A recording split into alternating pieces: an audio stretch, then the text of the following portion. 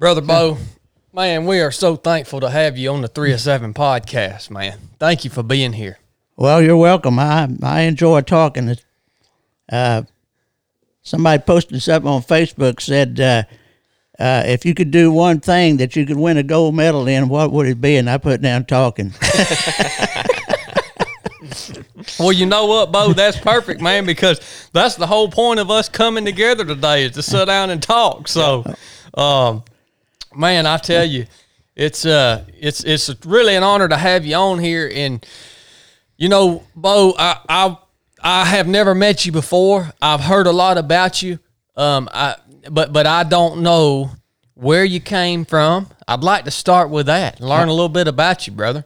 All right. Well, I can tell you I'm Texas born, Texas bred, and when I die, I'll be Texas dead. Well, what are you doing in Georgia, Bo? I was kidnapped by my wife, who was an alien, and I was brought out here. But no, this is where my wife is from, and this is where she wanted to live after we retired. So, you know, if mama's happy, daddy's happy, you know. But I lost her in 2018 to cancer.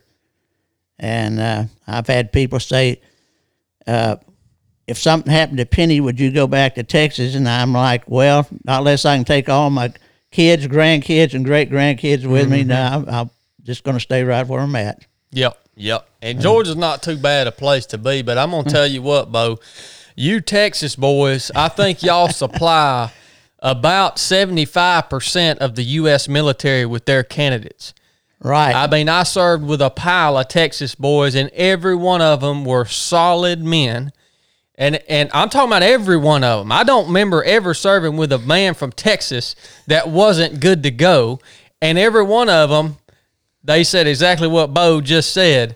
They belong to the great state of Texas, and something about that state. They're doing something right over there. So. Oh yeah, yeah. Well, I just rewatched American Sniper with Chris Kyle. Yep. And you know, and in some regards, you know, Chris Kyle and I were alike, and I have to say, as well as my my brothers and my dad. My dad, I didn't have to go to movies to see a John Wayne. John Wayne lived at my house. My dad was World War II vet, 1st Marine Division, Guadalcanal, wounded, got out, enlisted in the Army, fought with the 2nd Infantry Division in Korea, and done 2 tours in Vietnam before he passed away from cancer. And likewise, my 2 brothers, both military vets. My youngest brother, Johnny, was 1st Cav, Vietnam. My middle brother, the one that's next to me, he was 1st Cav when they were in Korea. So, wow, man, what a career! You talk about your father. I mean, I've never even heard of a career like that. So he was in the Marines, got wounded, and got out. World War II. And then enlisted in the Army, right? And went and served under them, right? Man, we were kind of like ping pong balls. He went to Vietnam, come back. I went to Vietnam, come back. Dad went back to Vietnam, come back. My brother went to Vietnam, come back. Wow. Fortunately, I guess in a way, when I come back from Nam, I went to Germany. And I was in Germany for almost 3 years. So by the time I come back, Vietnam was starting to wind down. So I didn't go back, but I would have. Where were you at in Germany, Bo? Mainz. Mainz, okay. Lee Barracks. The 509th Airborne was Lee Barracks, and I wasn't with the 509th, but I was with a small detachment, and I worked with military intelligence, MI, and we were like 4 officers and like 7 or 8 enlisted men. Wow, man. I spent some time in Stuttgart myself during my career. Yeah. You can have some fun in Germany. Oh, definitely. At least nowadays, I don't know how it was back then, but it's a wonderful place to just have a little reprieve. Yes, it is. I mean, it's a beautiful country, and I was actually there when I was a younger soldier with the picture you see there with the 10th Combat Engineers, and I tell people I was raised by Christian background. It's based on the foundation that my grandmother laid for me. I didn't smoke. I didn't drink all the way through high school. They put me through basics, advanced training, sent me straight to Germany, and it was like throwing a starving kid in Willy Wonka's chocolate factory. I mean, I bet it was, Bo. I could only imagine, brother. I want to go back and talk about why did you decide to join the Army, and what was that process like back in those days, Bo? Well, I'd been with my dad. He was stationed in Germany with at the time the 10th Infantry Division, and I went 2 years of high school in Nuremberg, Germany, and we came back, and Dad came back to Fort Benning, Georgia, and I went to the 11th grade at Baker High School, which I don't think it exists anymore. I took 1 year of ROTC there, which is a lot different than the ROTC they have in high schools now. I mean, we actually had real weapons, you know. Yeah. When I went in the Army, I could already field strip M1 rifle, and I knew, all the general orders, the code of conduct, and all of that. And but I wanted to graduate from my hometown, so I went back to Llano, and I stayed with my grandparents. And when I come out of Llano High School, I wanted to go back and visit with Mom and Dad, and they were still at Fort Benning. So, and I just had the desire to join the military. And I'll tell people right now, I believe in God, I believe in country, I believe in the Constitution of the United States and the American people, and that's my priorities, and it is today. And I took an oath to uphold and defend the Constitution of the United States, and as long as I can creep, crawl on this earth, I will defend that, and that's the way I am today. I couldn't say it no better than that, Bo. We need more men like that. Yeah. Ain't that the truth, brother? Man, that is awesome, Bo. Yeah. And when you enlisted in the Army, what year was that, Bo? 1960. 1960. Right. Okay. What was going on back then? Well, wasn't a lot at that particular time, but after while I was in Germany, I was supposed to come back to the States in 1962, but I got extended because of the Cuban Missile Crisis, which I don't know if a lot of people are familiar with it, but that was when the Russians were putting missiles in Cuba, and John Kennedy, put up the blockade, the naval blockade, to keep Russian ships from coming in, and it looked like for a while that we might be on the brink of a major conflict, but thankfully they backed down, and at that particular time, a lot of we still had the draft, and a lot of the draftees got extended past their ETSs because of the Cuban Missile Crisis. Mm-hmm. At that time, right after that happened, I applied for Army Special Forces, and they sent me a thing back saying, wait till 90 days before your ETS and resubmit. And I'm thinking, yeah, right. I know you're wanting me to re-enlist. That's what you want me to do. Oh, yeah. So I actually came back to the States. I got out of the military. I went back to Texas and working on a ranch for a little while. And my dad was at that time was stationed at Fort Polk, Louisiana, and as was my future wife's dad. And so I wanted to go down and visit my family, and that's where I met my wife. And I'm thinking, well, I'm making like $10 a day working on a ranch. I want to get married. I want to have kids. So I re-enlisted into the Army and stayed there for a career. I retired in May of 1982. Wow, Bo.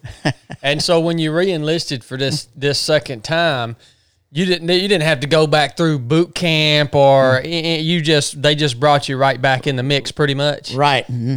Yeah.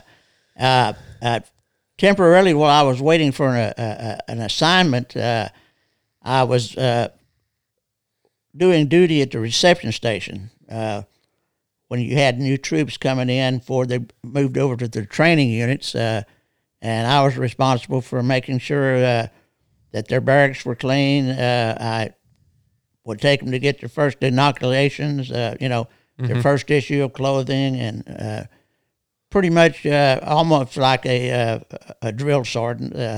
Yeah. And then I came down orders for Italy, and where I went to the southern. I was assigned to the Southern European Task Force, which was a joint or a NATO type operation. I worked with German soldiers, Italian, and some French with training, and we were just a NATO unit organization. Okay. And I was supposed to be over there 3 years. I had to borrow money to get my wife over there because I was about to ask, where was she at? Because you're in Italy, you're in Germany. Yeah. Yeah, she was pregnant, and I had to wait till my son was born before I could get him over there. And I dropped all the way back down to a private E2, when I came back in. That's right. And so I borrowed the money from American Express and got my family over there. And I was supposed to be there 3 years. And to show you, spouses of military people don't get the honor and respect they deserve. My wife deserves it. She deserves the utmost respect because she had to deal with a lot of things that you don't occur in, like in civilian life. And one of them was they called me up on the phone. This was on the 30th of June. And they said, you got orders to go back to the States. And I said, okay, my time here is not up yet. You got orders to go back. Your plane leaves on the 11th of July. So we had from the 30th of June to the time we boarded on the plane to get everything packed up to ship back to the States. And I asked how much time from the time I leave here till I have to report to Fort Bragg, North Carolina. They said, you got 5 days. So we got back to Fort Bragg. We had no sheets, no dishes, no nothing. My car, we came back by plane. Everything else came back by boat. Man. So, everything else was behind you then. Yeah. Yeah. So I was training at Bragg, and I was at Bragg 9 months, and I'm on my way to Vietnam. So did they bring you back from overseas back to the States because was Vietnam just kicking up? I mean, what year was this? This was in 1966 when I came back. Okay. And early in 67, I was on my way to Vietnam. Okay. And what was your MOS in the Army at this time, Bo? 11 Bravo Infantry. Okay. All right. And in April of 67, before I went to Nam, and you'll appreciate this because we jumped into Puerto Rico for a training exercise. where I believe the Navy SEALs still do part of their training at Roosevelt Roads. I don't know if they still do or not, but I assume they do. So we kind of got into a little physical contact between us. And Did you really? well, we kind of it wasn't. We were doing physical seeing who could do the most push-ups. Oh, yeah. You know? That sounds about right. We didn't get any, physical fights, but we were trying to impress each other with our prowess. Well, here's these Navy guys. I mean, the SEAL teams back then, that was a brand new unit. Yeah, Back then. So, yeah. gosh, man, I wish I could have. I just wish I could go back and see what it was like back then for you guys. I mean, it's. I have utmost respect for anybody, whatever branch they served in. I don't care if you were a supply clerk, a finance clerk. The Army has a lot of combinations, a lot of different parts, and they work together. Yep. And so, if you served, I respect you very greatly, and you deserve everybody's respect. I'll say the same thing, Bo. When you go and sign the dotted line, you are writing a blank check that's payable for the amount up to and including your life, because you don't know. Even if your MOS is a supply clerk, you get sent downrange somewhere, you don't know where you're going to end up. You belong to the U.S. government. Right. And that's a risk that everyone takes. Yeah.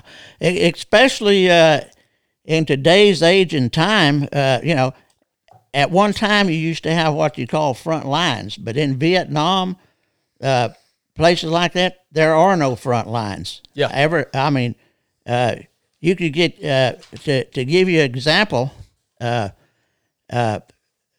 headquarters was located in Saigon at one time in the Cholon Chinese district of Saigon. And I had to go in for a debriefing. And the Army had leased old French hotels, and a lot of the people that were worked in Saigon, that's where their barracks was at, those hotels. And they had an open mess at one called the Capitol Hotel. And it was in walking distance from where SOG headquarters was at. And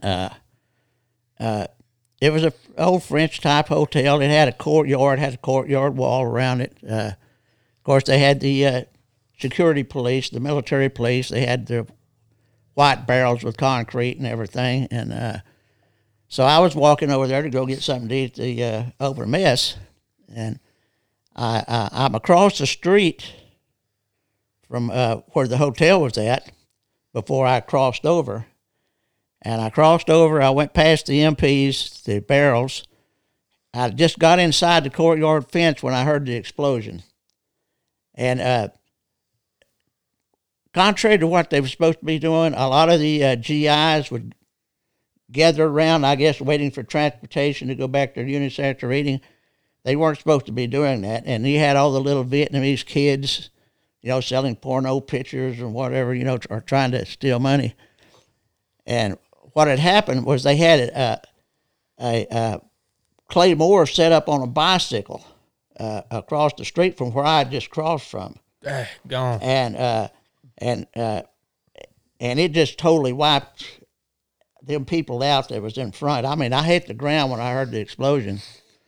And I started back out, and they had a sniper up in the top of the building across, and he was trying to engage me and the MPs because they had been largely protected from the claymore. And we killed the guys up there, but I mean there was just bodies strewn all over the place. Little Vietnamese kids. You know what a claymore can do to people. Yeah. And and I'm thinking, man, I'm out here running in the bush. I expect to try to get killed, but here I'm in Saigon, going to eat dinner at an open mess, and just a few seconds slower, and I'd have been right in the blast area. Man, wow. And that's a perfect example of what we just were talking about, Bo. Yeah. That's a perfect example. And yeah, a claymore mine is a serious piece of ordnance. Yes, it is. And that's a tactic that even in this current war they have used over and over again, is that claymore essentially is an IED. Yeah. So they'll set this claymore, this IED off, and then they'll have snipers into position, and then when everybody rushes in to help the victims of the IED, that's when they engage. Right. Right. So this is these same tactics are being used over and over again. Yeah. The thing with Charlie was where there was one, there was another one waiting to take advantage of your reaction. Yes. You know, I mean, if you were 11 Bush, you know, and you're out on patrol and you're walking across the dikes at the rice paddies, you know, and they have a booby trap there, you know, your natural reaction is you're going to get off the dike down at the side, and that's where the second ones are at, or the third one.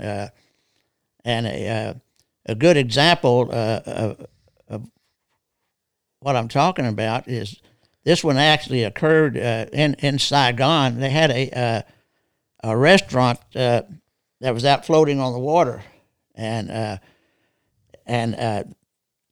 they had I don't know what they used, but they had an explosive blast at the rear.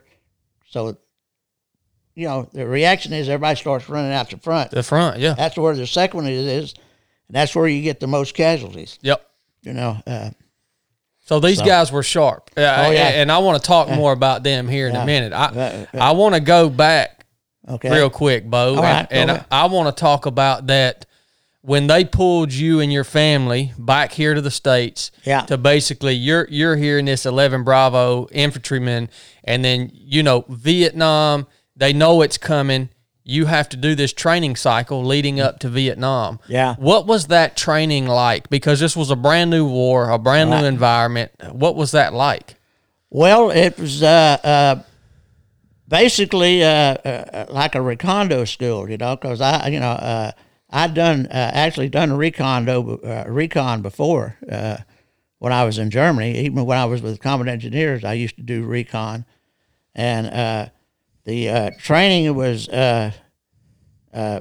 pretty much you had to run 9 miles to complete the course with full equipment and a little extra weight just make it bad, and just regular combat training, you know. But I can tell you right now, and I've talked to Calhoun High School, I've talked to Gordon Central High School and Ashworth Middle School.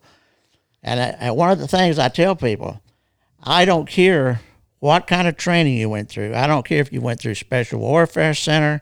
I don't care if you went through advanced infantry training, or at Fort Polk they had a village set up to train, you know, for Vietnam. To simulate Vietnam. Yeah. But there's nothing that prepared you for Vietnam. Vietnam, what we had, to me, we had military leaders that were a lot of veterans from Korea, or not Korea, Korea in World War II. Yeah.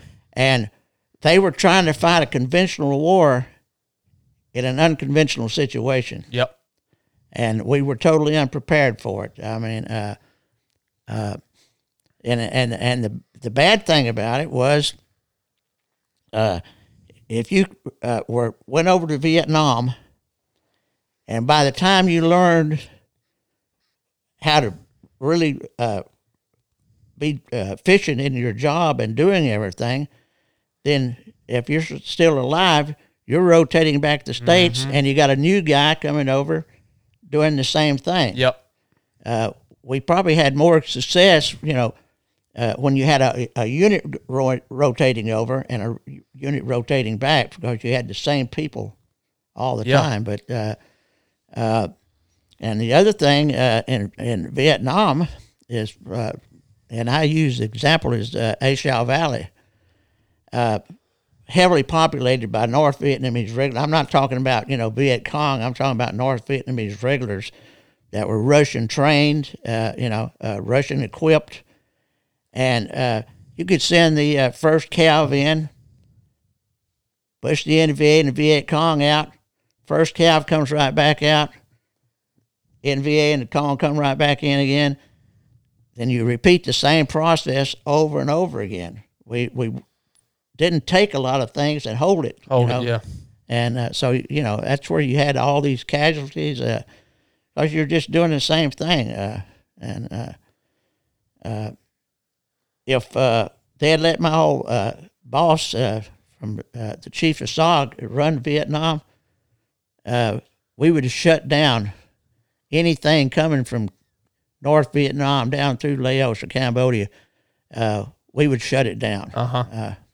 Well, I want to ask you too, Bo, for a lot of, I think a lot of our listeners are, a younger generation, and I want to hear from your perspective, what was the war all about? What was Vietnam all about? What was going through your head when you heard it? Now I've got to go over here, and this is for real. What was this all about, man? Well, when my thought was when I first come down on orders, this is the all-American boy going over to fight for God and country, and then I realized that wasn't the case, and Vietnam. Say you're the average Vietnamese peasant. You're a farmer. You're got your rice fields, and you're being killed by and tortured by communists, and you're being killed and tortured by your own government. The South Vietnamese government was corrupt, and my attitude that changed over the period of time I was in Vietnam. I was fighting for the Vietnamese people. Yep. That's who I was fighting for. Yep. I mean, for their freedom, their liberty. Right. Yeah, that's right. That's what I was fighting for. And everything else was gone. That's what I was fighting for. I knew I wasn't over there, to save America or anything else. I was over there fighting for the Vietnamese people. And wow.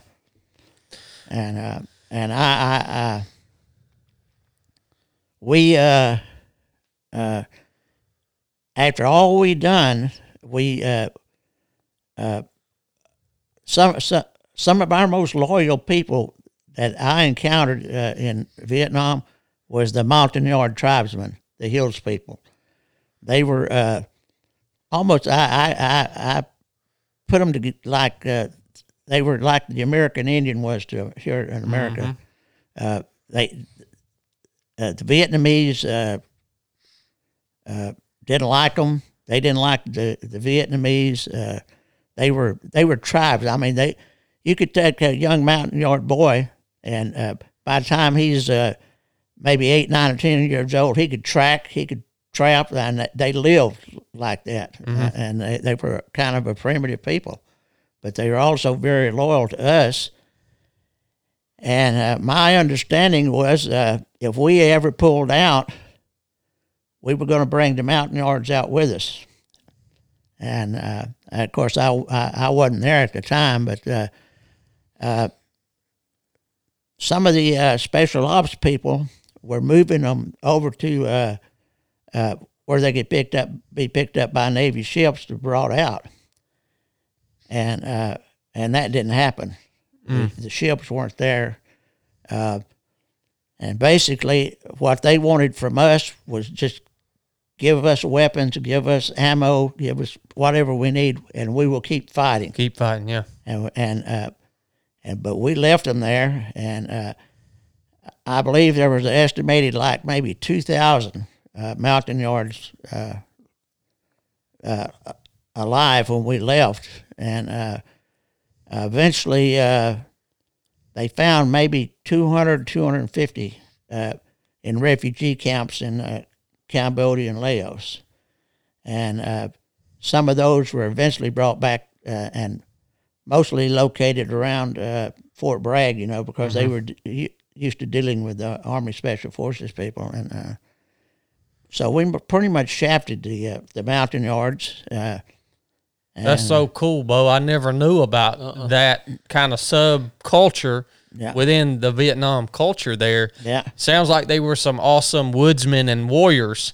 Oh, yes, they were. I mean, I could only imagine being able to fight alongside those guys. Yeah. Well, they, like I said, they were primitive kind of people, but they, they hated the Vietnamese because the Vietnamese mistreated them. Excuse me. But if you had mountain yards on your team, you knew that they were going to be with you. No matter what you got into, they were going to be with you. Sometimes the Vietnamese, you couldn't count on them. I mean, you might get in a firefight and look around and the Vietnamese are gone, and you're there by yourself, and I could understand it because like I told you, they were caught between two things. Your average Vietnamese person, they were caught between a corrupt government and the communists. So some of the best ones were the Ranger trained Vietnamese, but your average Vietnamese, they were going to get shafted one way or the other. So well, when you finish your work up, Bo, and you ship off, you go, this will be your, basically would be your first trip to Vietnam, combat deployment, the war's on. Right. I want to get a picture of what it's like when you show up there. What is it when you get boots on the ground? I mean, it's like it is a whole nother world, man. Yes, it is. And you've done some traveling prior to this, but it seems like it's all been pretty much first world country. So yeah, right. What is it like over there? You didn't have CCR playing in the background while your feet was hanging over the helicopter, did you? He might have been there at some point. Well, I'll tell you, on the music thing, I know I listened to other music when I was in Vietnam, but the only song that I can remember that plays through my head is one, 1, 2, 3. That's how elementary it's going to be. I mean, of course the Special Forces guys are innovative, and after Barry Sadler come out with the Ballad of the Green Beret, somebody had the Vietnamese make some music boxes, and they were selling them out of one of the B detachments for $5 a piece that played Ballad of the Green Beret. No kidding, man. I mean, it tinkled it out. That is funny, man. But I mean, it's amazing. I know I listened to other music when I was over there, but just that, and that guy sang it was Lynn Barry, and that's the only thing I can remember. It's etched into your mind. Right. That is pretty cool, man. But so you show up. I mean, is it hot? Is it like what's going on? Well, my initial thing when I was before I even got on the ground in Vietnam. Our plane was coming into Bien Hoa Air Base, and we couldn't land because they were being mortared. Dang, no kidding. Yeah, man. they were under rocket mortar attack, so we had to circle for a while before we could come down, and I wound up spending the night there at Bien Hoa, what they used to call Long Binh Junction or Camp LBJ. And they had a water faucet, no basin or anything. So I'm having to clean up, with just water running out of the pipe. And initially, it was really kind of a shock, but I don't remember a whole lot of outside of that. And Now, were you with your whole unit? no, When- no, when I got there, we went to the. My initial thought was I was going to be a military advisor, and then I found out I was assigned to SOG. How did you get involved with SOG, and what is SOG, Bo? Well, SOG was a Joint Special Operations. We were under one command, but we had different ops, and we had Army Special Forces, Marine Force Recon, Navy SEALs, Air Commandos. If you look at the, this is actually was unofficial. That wasn't supposed to be in existence at the time. And but we did each of our own little thing. We each, the Army Special Forces, we worked under what they call Operation 35. And then you had like Operation 34 and 33, which I didn't get involved in. I was strictly with Op 35.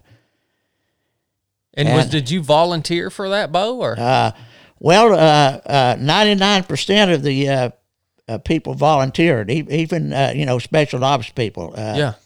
But you had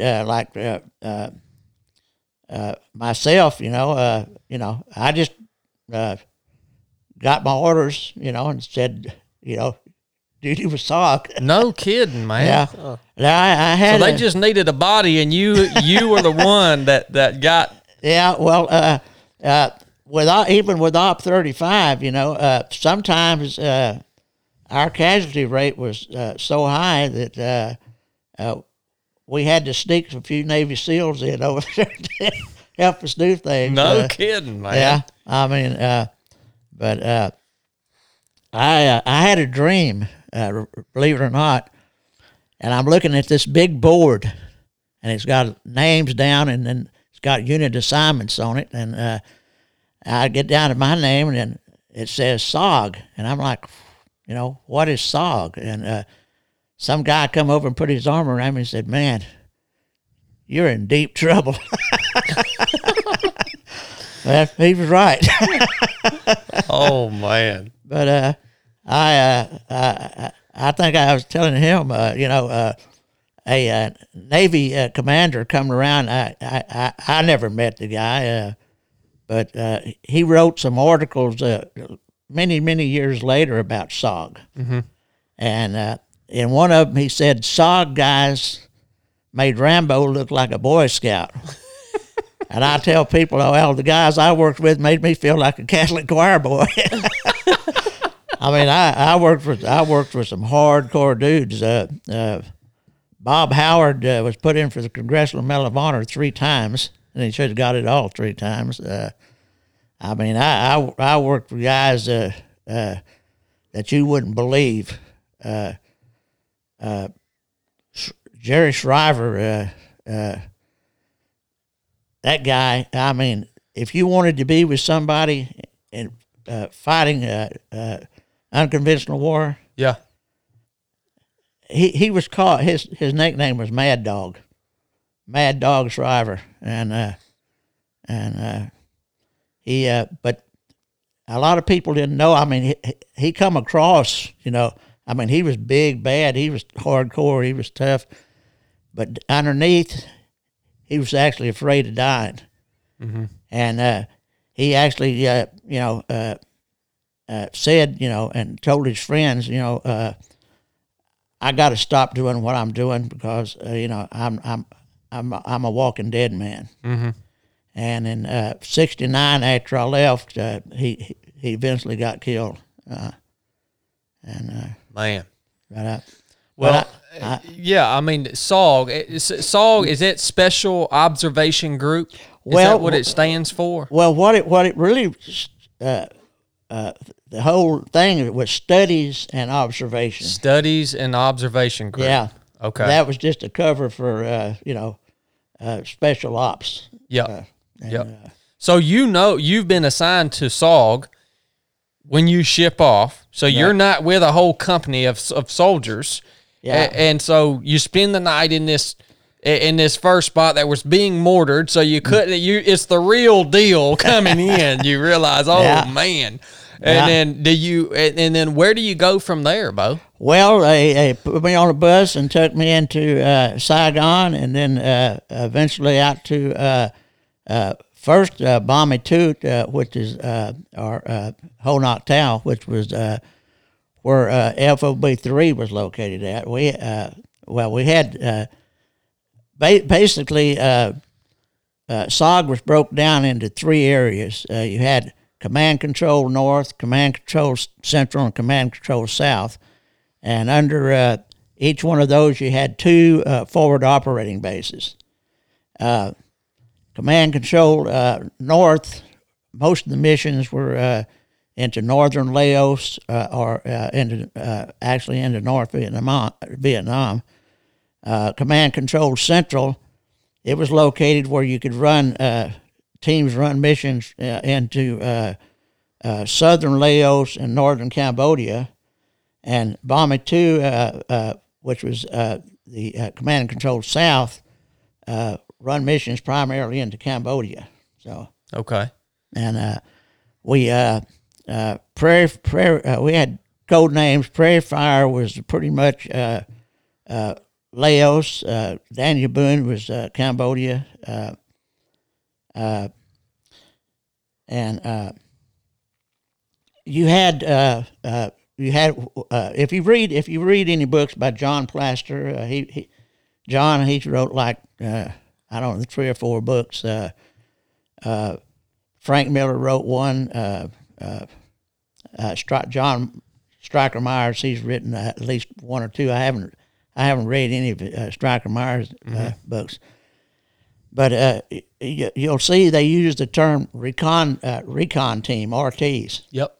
But initially, we were called spike teams, STs. And so you had spike teams, which were usually 6 to 9 man teams. You had 2 to 3 Americans, and the rest were made up of indigenous people, either Mountaineers, Vietnamese, or I'm losing my Chinese Nungs.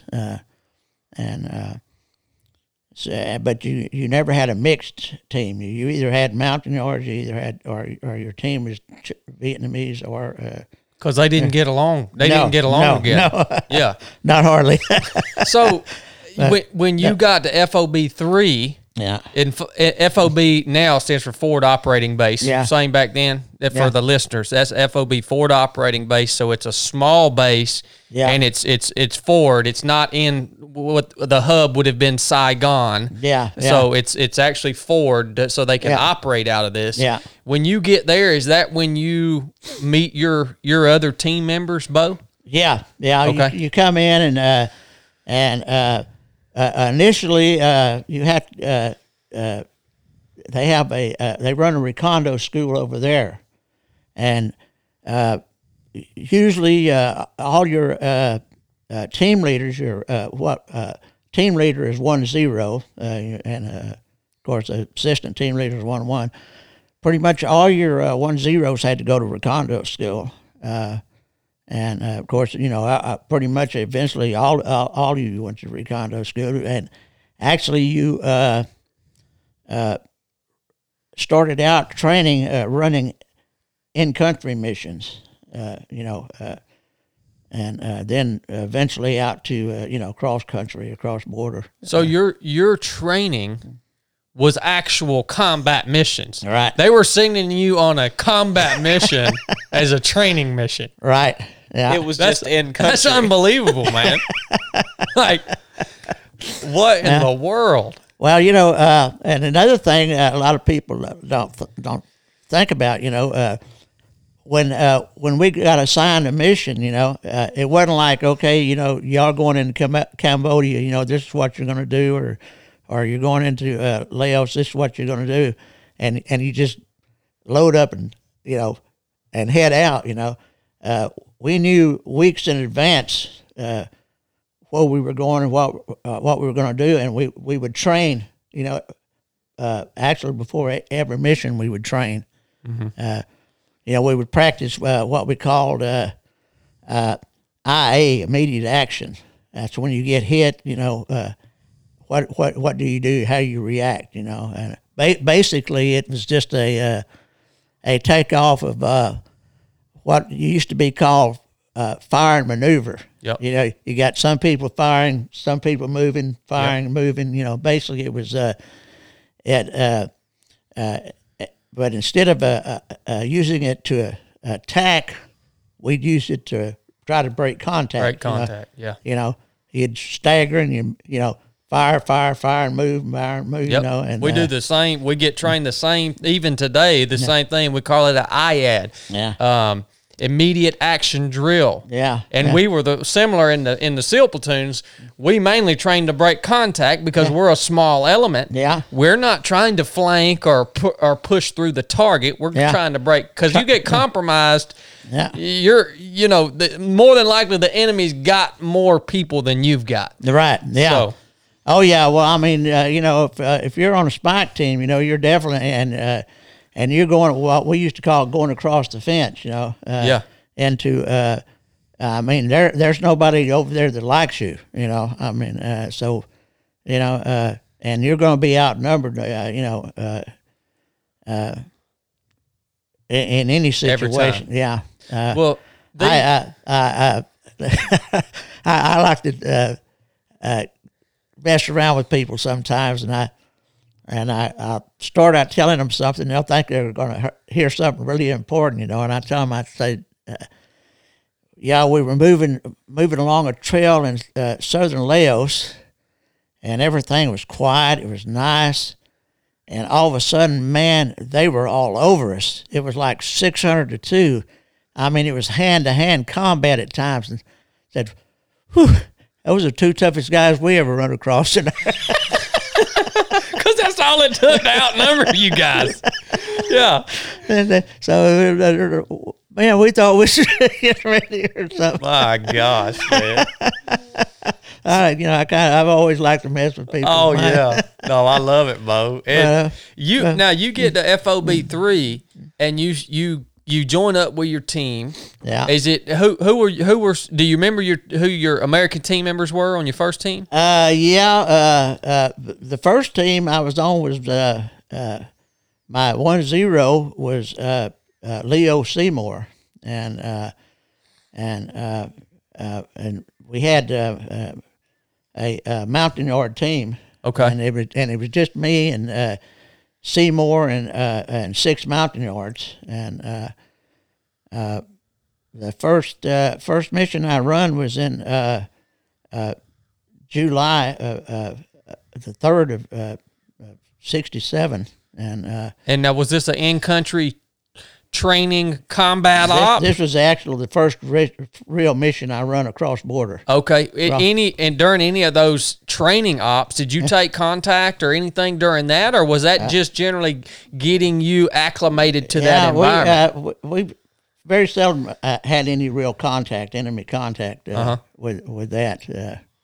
Well, I want to hear about that first mission you ran across the fence, that first op, because this is just the things that you have done, Bo. There's just nothing that I know of can compare to them, and I want these stories I want them to be out. So, yeah.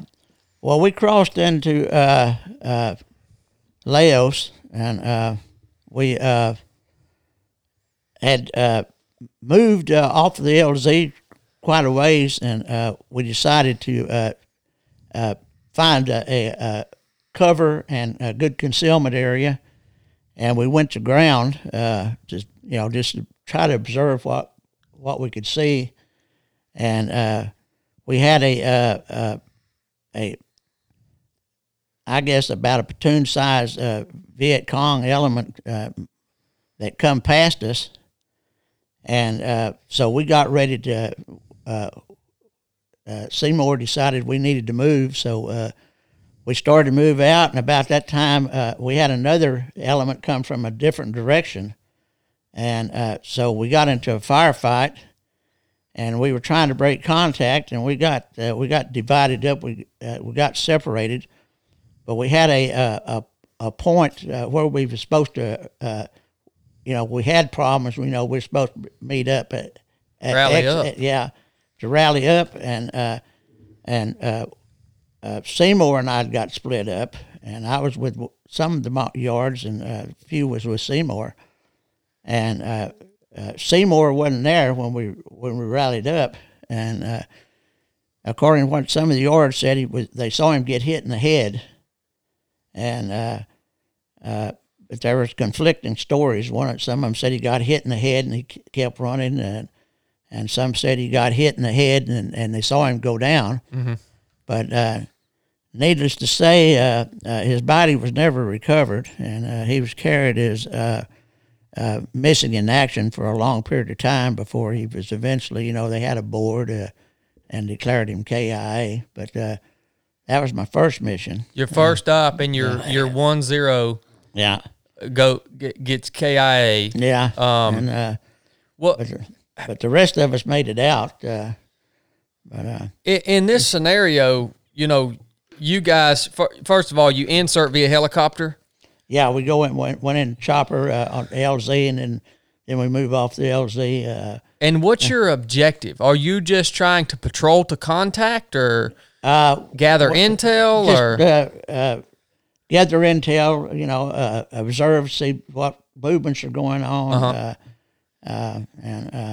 and then when this firefight, when you do take contact in this, what's the terrain like on this first op? Is it super dense jungle, or what's it like? Yeah, we were in a dense area, but there was a clearing, and we were observing the trails that were coming across that clearing area. I'm moving away from my microphone. I'm sorry, but we were initially just observing what was moving across them trails. Okay, but that was basically our mission, was just recon, check, see what movement was going on, what was what type of enemy was in the area. Gotcha. I found out later on, and General Sindelob, he was a colonel when he was chief of SOG, but he stated, a lot of times, it wouldn't have made any difference, but a lot of times we were inserted in the area just to see what the enemy reaction was going to be. Yep. Basically as bait, trying to pull out larger units to see what was there. Yeah. Of course, we would have done it anyway. Yeah. Yeah. Now, after that first stop, you get in that firefight, you're 1-0. Yeah. Goes, how does that affect you, Bo? Because that's huge, man. Yeah. How do you move on from that and continue to operate? Yeah. Well, initially, they moved me. We ran a jump school over down below, right down below Cameron Bay, a place called Dong Patin, and primarily we were training Vietnamese Rangers. It was a 2-week jump school basically. Yeah, and so they temporarily moved me down there because I was a little shaken up. I bet, man. I soon developed a twitch which was just a nervous twitch all the time. I'd be walking along, I'd be jerking like that. But I stayed there for a while. And on that first op, how long, duration wise, how long were you on the ground before you were extracted from that scenario? Just a couple hours. Couple hours. Yeah. Okay. And we hadn't moved that far away really from the LZ, and we had panels, and they changed. They had letters, like in November, or and extraction panels. We put the panel out, and so they'd know where we were at, and of course, you had the flares,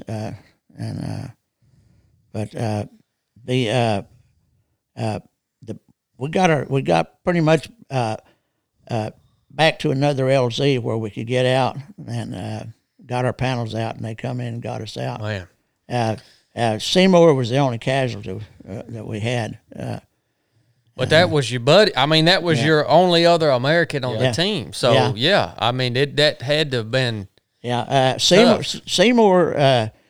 had been, he was actually a former Marine. So, he'd been in the Marine Corps prior to getting out and joining the Army, similar to what my dad did. Yeah.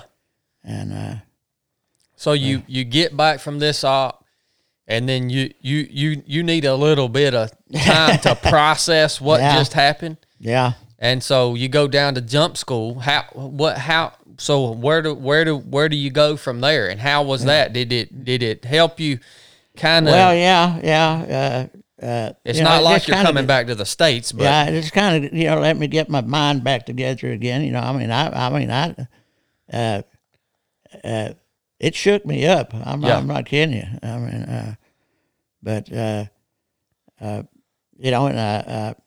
when I initially came back, I was working the operations. Kind of like an operations NCO, and then I went up to command control, central, and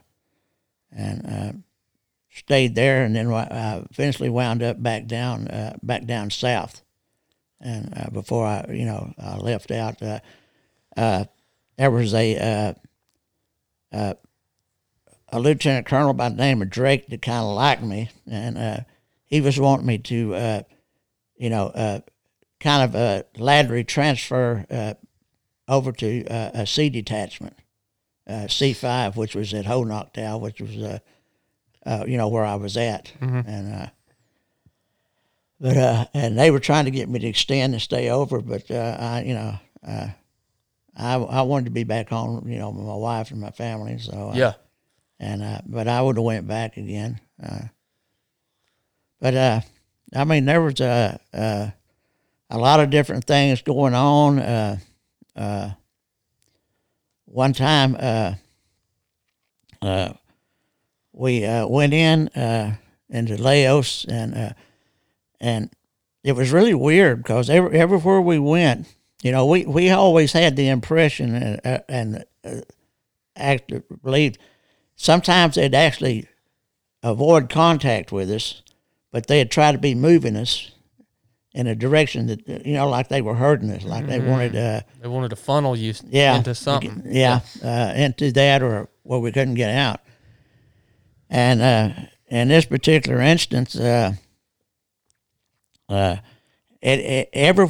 which way we moved, we were coming in contact with NVA, North Vietnamese regulars, and we could go right, we could go left, we could backtrack, we could do anything we wanted to. So we come to that conclusion. They're trying to move us into an area where either we can't be extracted or ambush or something. Yeah. So my 1-0, he come to determination. We're going to find a place, and where we can make a stand. We're going to set up an ambush, and we're going to end this one way or the other. We're either going to die or we're going to get out. And so we come to this large clearing, and we moved around the clearing, and on the opposite side of the clearing, the ground was sloping down. So we had good cover, and we just went to ground, and we waited to see what was going to happen. And a large unit came in. We could see them across the clearing. They were and they stopped at the edge of the clearing, and then they sent two squads out to either side. And then there was about 11, 12, 13 people just come out, and they started walking towards us. And or where we were at. They didn't see us, but they were walking towards where we were at. And then they stopped, and they sat down, and they started smoking cigarettes, and they're talking, and we're just wondering, waiting to see what's going to happen. Yeah. And all of a sudden, one of the yards cocked his .45. And that was the loudest noise I've ever heard in my life. I mean, and as soon as he did that and we heard that click, we opened fire and we took out all the ones that were sitting there in front of us. They were only like about 10 meters away from us. God, 10 meters? Yeah. Wow, man. And I mean, as soon as we took them out, we're running. I mean, they were firing at us from across the clearing, or where we were at, but we're going down the slope and everything is going over our heads. And we finally got to a good LZ, and we got extracted out. And as it turned out, what probably saved our lives, it turned out that was their command unit that had come up and was set down. And they had the radio operators with them. So we took out and the rest of them, they didn't know really what to do, so they're just shooting, at us. And but if we hadn't took out their command unit, we'd have probably all been dead. It was Gosh almighty. And was that the same kind of team setup that you had before, where you had 1-1-0, and then you had? Well, I actually had I was kind of like the RTO on that one. We had a 1-0 and a 1-1, and I was kind of like the 1-2 or the RTO. Okay. I can't imagine being laid up in an ambush position and having a team of 12 NVA basically sit down 10 meters from me smoking cigarettes and chat. No wonder you guys jumped when the guy cocked his .45. Do you think they saw you? Huh? Do you think they saw you? Think he was about to shoot? No, I don't. We didn't know. I mean, I know they had to hear it. It just sounded extraordinarily loud to me. Mm-hmm. But we had some hardcore guys. I mean, we had some tough guys. Roy Benavides, Bob Howard, Frank Miller. Miller died of cancer in 2002. Bob Howard died about 10 days before Christmas of 2010. I mean, I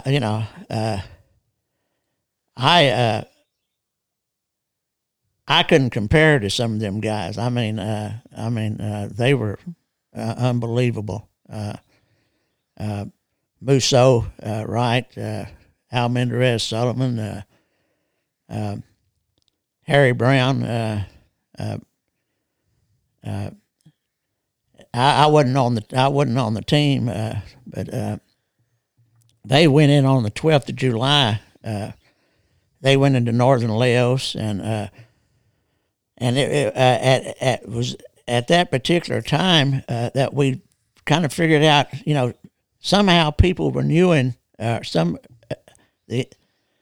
Viet Cong and the NVA. They knew kind of like where we were coming in at, what LZs, because we always had flyovers. You just didn't randomly go in. We had flyovers that before we'd go in and. So some intel was getting leaked out to them somewhere. And the reason we started suspecting this is because Al Menderes and them they were waiting for them. I mean, and it wasn't your average NVA or your average Viet Cong. They were Russian trained North Vietnamese Special Forces. Okay. And they were waiting.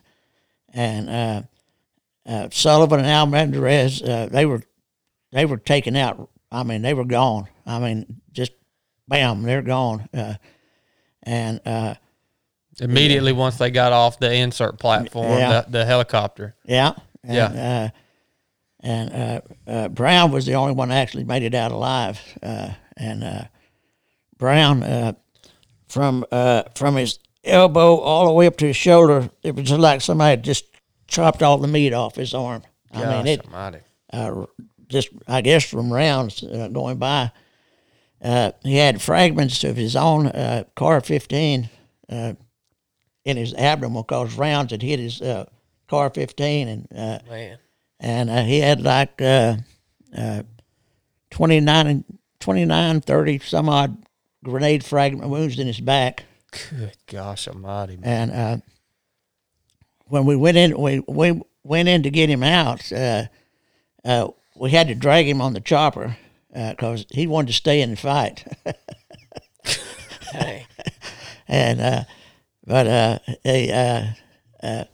they sent him back to Tachikawa to the hospital in Japan. And as soon as he was well, he was right back over there again, Man. ready to go again. Well, And, I want to talk. I want to ask you too, Bo.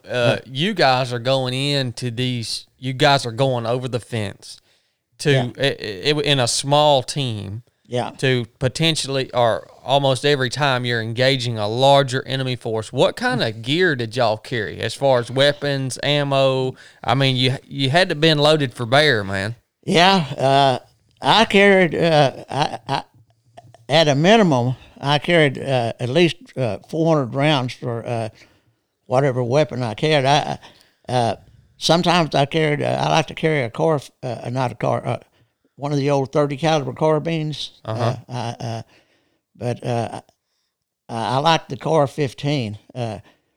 It was like a shrunk down version of the M16 rifle, and you carry it slung over your shoulder almost like a purse, and you could actually fire it with one hand, and I'd usually try to carry most of my mags over here on the left side so I could be firing and going for And reloading. Good gosh almighty, man. reloading. Yeah. No body armor. No. We had enough equipment, and we carried. You could carry. Had some what we call toe poppers. They were like little M14, and you could carry like 10 or 15 of them in a pocket, And they weren't going to probably kill anybody, but they just going to mess you up, and sometimes, I like to use them if we were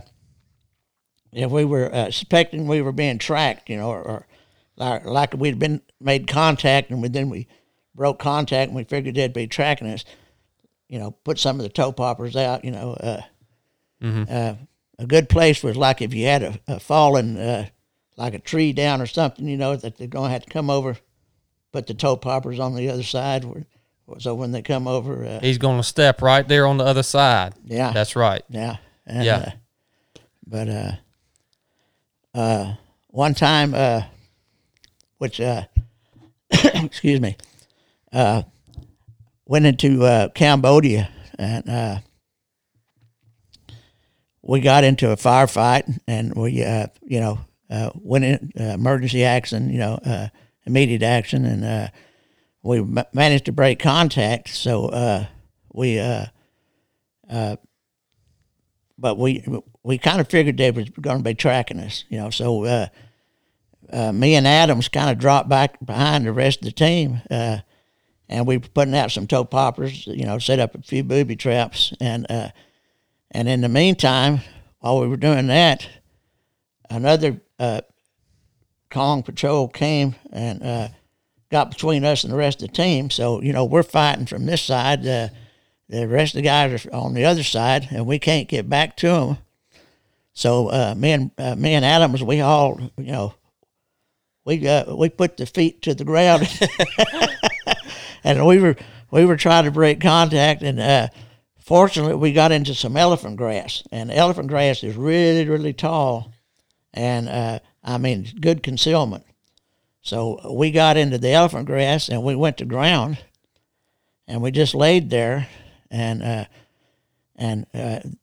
then we saw the but we could see the movement of the grass as they were moving through, and we could hear them talking. They were looking for us, and so we lobbed a couple of frags, fired off a couple mags, and we got up. We booked it off again, and we went to ground again, and we waited, and pretty much a repeat of the first time, and we did that like 3 times, and finally, the fourth time we laid there and we waited and we waited. We didn't see any more movement, and we're thinking, well, maybe they thought we were too crazy to leave us alone.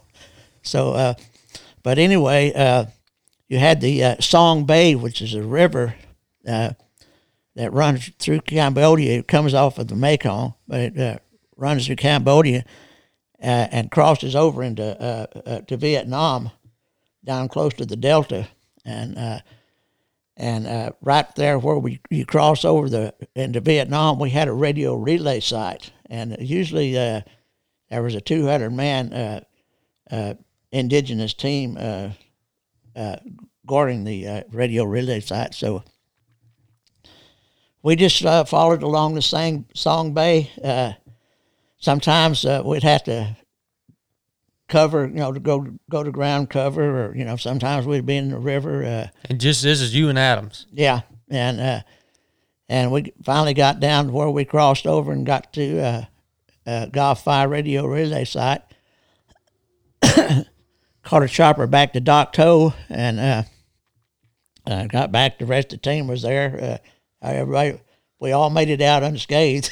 Man, this is unbelievable, Bo. I mean, to think you and your team member, Adams, break away to fall back and set some booby traps for this large enemy force that's tracking you. You have another enemy force move in, split your platoon in half. Yeah. Well, not even in half. It's you two and then your indigenous force on the other side. Yeah. And so you guys just continue to bound and work together until you finally break contact. Then you just hit the river, follow the river down, catch a ride back to base. I mean, that stuff don't happen anymore, Bo. Yeah, I know it. I mean, well, needless to say, it aged me quite a few years. Dude, how did you, how did you get through this, Bo? I mean, I just couldn't imagine that. I can try to imagine, but I've never been in situations like that. I mean, nowadays you've always got comms. Yeah. You've got all this technology. You've got all this stuff. You guys are just out there in the jungle, making it happen and staying alive, man. Yeah. I mean, how did you stay calm in these situations and actually execute the plan and stay alive? Well, a lot of times, when we'd go to ground, I mean, we'd have VC, walking, almost stepping on us, I mean, we'd go to ground and be undercover, I kind of had this thought in my mind, sometimes was, I'm a log, Yeah. Hoping, that it might penetrate, Yeah. But, I mean, that's the way it was, sometimes you hadn't, you had no choice, I'll tell you one thing my wife told me, and I don't know why she brought it up. We were just laying in bed one night, and she told me, she said, she said, I was worried my brothers weren't going to make it back from Vietnam alive. She said, but I always knew you would come back. And I said, what makes you say that? She said, because that's what you do. You survive. Wow, man. I don't know.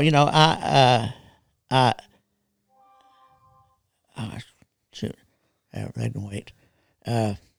I've always when I get in a firefight, it was just like I would do what I was trained to do. it was kind of like, be kind of like my mind is up here watching my body do these things, and and thinking, you got me into this, now get me out. Mm-hmm. So Yeah. I don't know. I've always done that. It just, I have a survival instinct. I guess I don't know if it's something, where it comes from, but I react and to stay alive. Yeah. Yeah. And I imagine you guys took your training very seriously. Oh, yeah. Within your Yeah. units.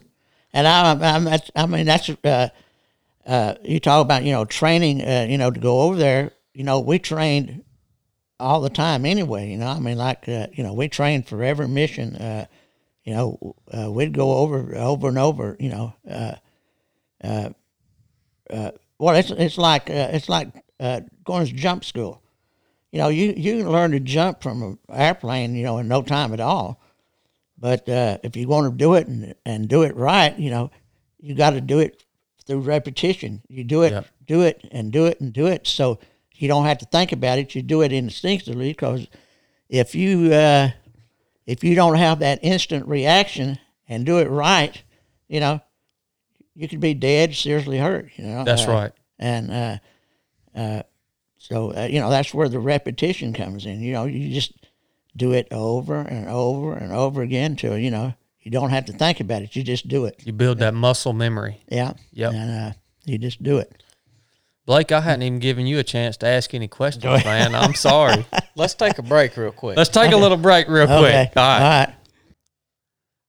Hey guys, have I told you about my bushcraft necklace from Wazoo Survival Gear? Well, you need to get you one, because it's a really sharp piece of gear that you can wear around your neck every day.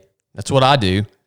And it gives you the capabilities to start a fire in any weather condition, in any temperature, in any scenario. And fire is very important to your survival as a human being. If you find yourself in a tight spot, right? We can cook over it. We can get warm from it. We can purify water over it. There's a lot of things that we can do with fire. And Wazoo Survival Gear makes products that allow us to have that capability anytime, any place, anywhere. Guys, tools increase your capability. More capability gives you more options. More options gives you the freedom to choose where you go, where you explore, the things you do. That's where Wazoo Survival Gear comes in. It's the perfect melding of form and function that allows you to build a wide variety of tools into your everyday wear. This stuff is awesome, guys. I've been using Wazoo Survival Gear products for well over a year now. Every time we go out on the basic course, every time I'm stepping off on a mission, and a lot of their products are just with me day in and day out, like my bushcraft necklace, like my cash cap, just going through regular everyday life. They're an awesome company, 100% made in America. Awesome dudes, Dustin and Nick. You've probably heard them. They've done an episode on the 307 podcast. Go give them some support, man, at wazoosurvivalgear.com. I promise you, you will not be disappointed. As a matter of fact, I've attached a link to their website in the show notes of this episode, a special link for you guys. When you go and place your order with Wazoo, they've given us a pro code that's going to give you 20% off your order. The pro code is the number 3 of the number 7, all caps. That's the best deal you're going to find on Wazoo Survival Gear products anywhere. They asked me how I wanted to split this up. I could get 10% back on the purchases that you guys made using this pro code, and y'all could get 10% off. I said, no, give the customer 20% off. Give the podcast listener 20% off, because you guys have rewarded me by showing up and listening to this show. So I want you to have the full discount. This company doesn't put their stuff on sale, because this stuff is all handmade. And yeah, it's not stuff that goes on sale or expires. So it's a great deal. Go check them out, wazoosurvivalgear.com Follow them on Instagram at Wazoo Survival Gear. Thanks a lot, guys. Enough said. Hello, I'm Johnny Cash. We got you loud and clear. We're back. If you can't tell, Bo was just talking to us about the Tet offensive, and I don't want to skip over, but I just want you to whatever's on your heart. I know that sounded interesting. Yeah. Well, from the pictures there, were the Viet Cong launched all-out assault for the Tet of 68. Tet is the Chinese New Year, and it doesn't occur like ours does on New Year's Day, the 1st of January. Theirs comes later in the year, and we were telling everybody, we were running our recon, we were gathering intelligence, and we were telling them, look, you got a lot of equipment, a lot of people moving down through Cambodia, through Laos, through Cambodia. There's something going to happen. And they're like, no, we have a ceasefire for Tet. Yeah, but they've got a lot of equipment, a lot of people moving down. You guys were seeing it out in the field. Yeah, we were seeing observing it. Yeah. Yeah. And so what happened was on Tet, morning of the Tet, real early, about 3:30, something like in the morning, they hit Saigon, they hit Hue, they hit just about, they hit all installations all throughout South Vietnam.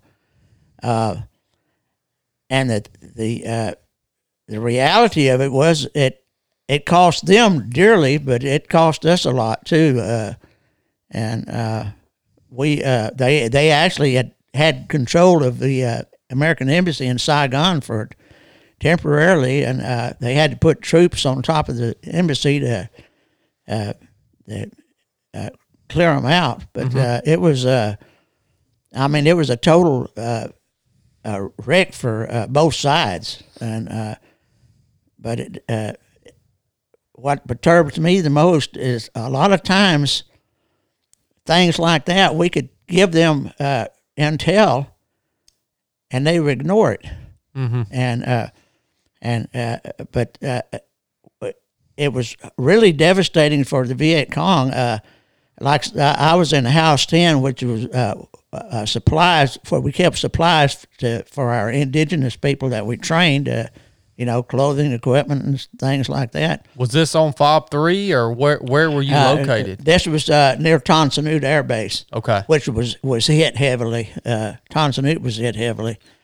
And after the initial attacks and everything, I was going back to my unit, and I went by Puto racetrack, which was a old French racetrack, and they had Viet Cong bodies stacked up like firewood. I mean, it cost us dearly, but the Viet Cong suffered greatly. Mm-hmm. And if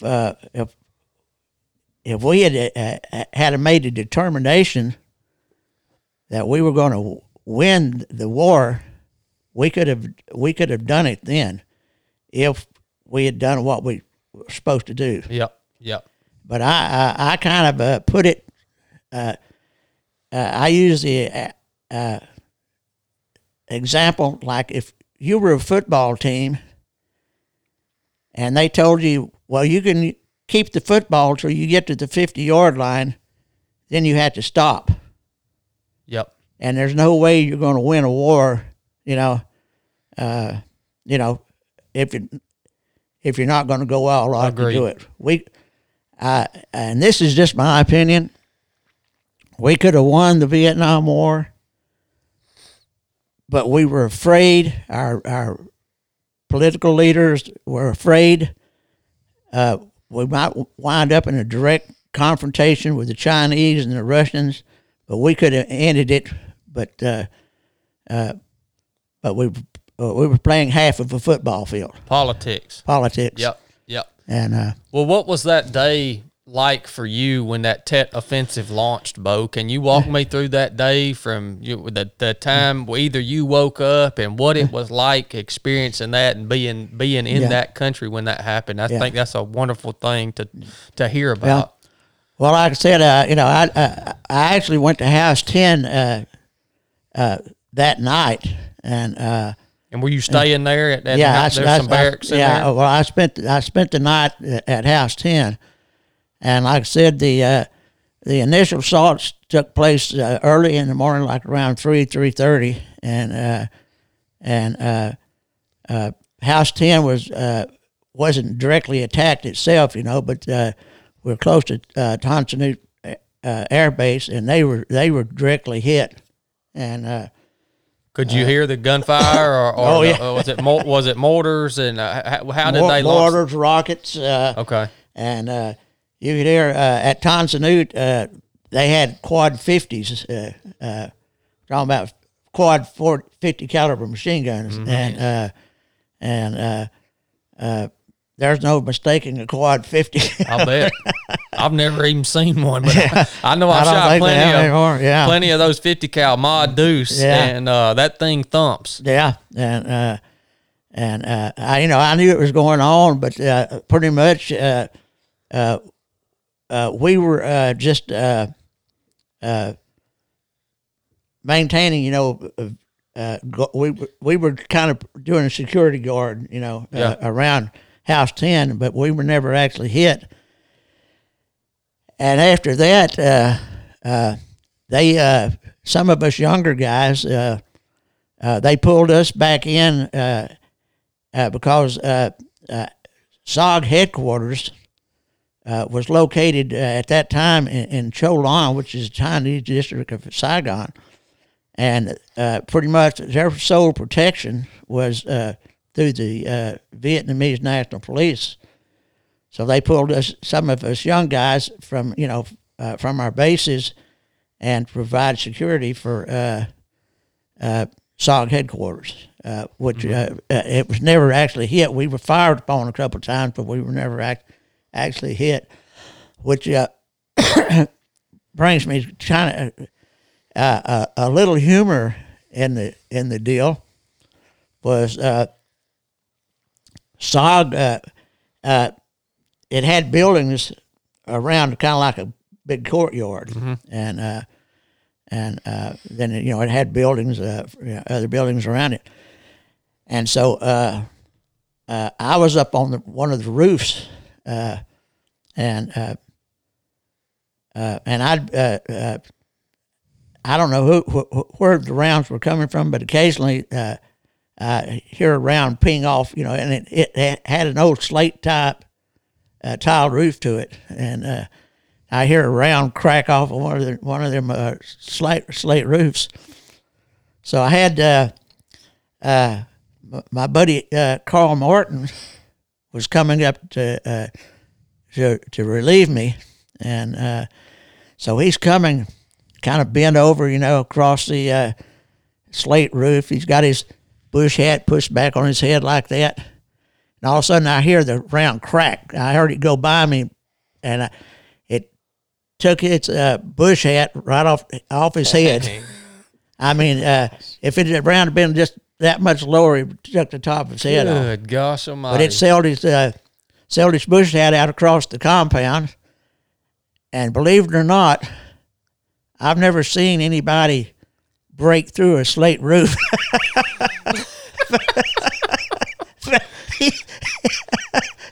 He went right through the top of that slate roof. Down through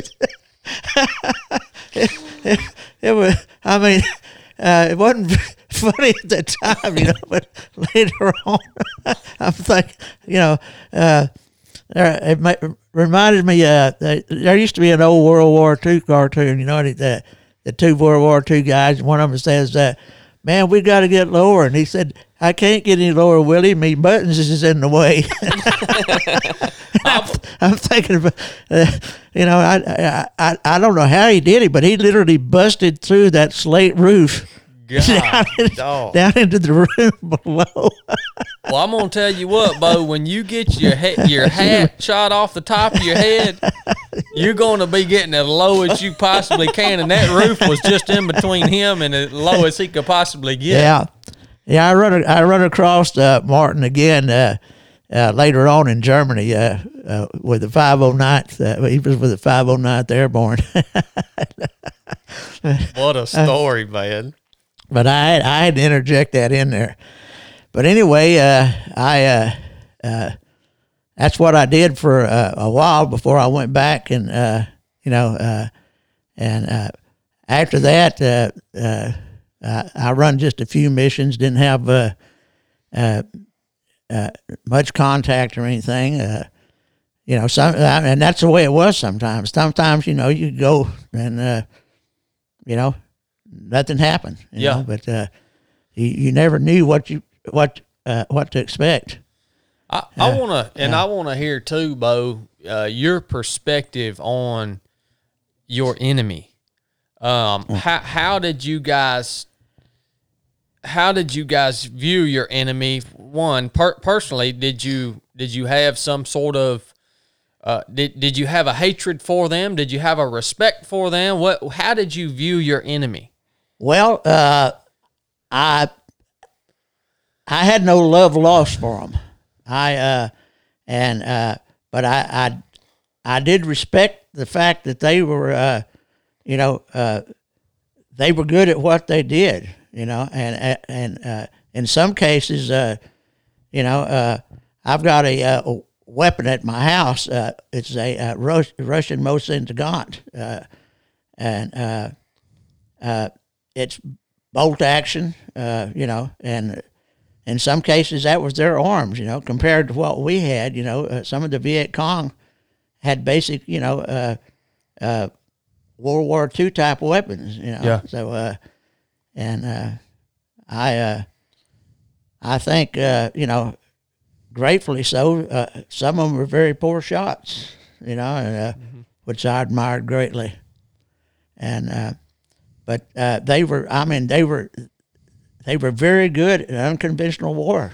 I mean, and that's what you have to do. When you're, even though like when we were on a team, and we'd cross the fence into Indian country, we were outnumbered. But when they were going against U.S. units in Vietnam, more conventional type battles. Yeah, I mean they were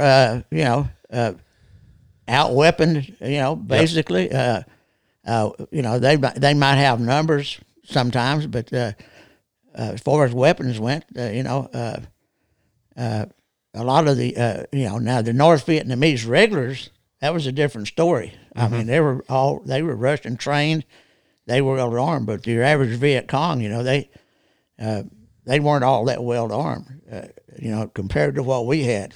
And was the Viet Cong just essentially a militia unit? Yeah, they were kind of like a rebel.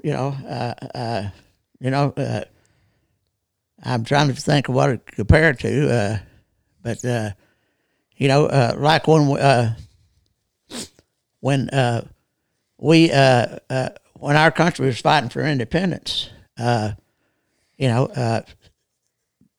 The best thing American had to go for it was, like the hunters, the ranchers, the farmers. That's right. The woodsmen. They knew the land. They knew the environment. And the British, for a long time had that, idea. You just stand up and march into, fighting, and and a lot of the Americans, when we were fighting independence, like you said, they were hunters. They knew how to fight in the woods, like the Indians fought. So how would you know the difference on the battlefield between a North Vietnamese regular unit or soldier and a Viet Cong soldier? Pretty much by the way they dressed, their uniforms, and I want to. What I'm thinking about, it just popped in my head, and I want to point out something that's never mentioned a lot. You don't hear about it, but they actually had Chinese military advisors, and I can tell you right now, Dickie Meadows was outstanding. Special Forces recon guy. I've heard the name. Yeah. Dickie Meadows.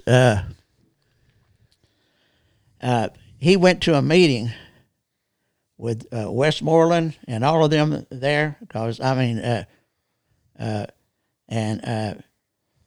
he brought up that about the Chinese advisors, and he was told, "Don't ever say that again. Don't ever mention to anybody about Chinese advisors. That's it. Fini." What was the reason for that, Bo? They didn't want the American people to know that Chinese were involved in the thing. But we knew. We killed. They pretty much they stayed in Cambodia and Laos. They didn't come across the border that much. If they did, it was just barely across the border because they could make a quick exit if they had to. But we've killed Chinese advisors and we killed Russian advisors, but we weren't allowed to talk about it. That Wow. wasn't, again, come up with the fact they didn't want to, our political leaders didn't want to get in a direct conflict with Russian and Chinese, so they downplayed all that stuff.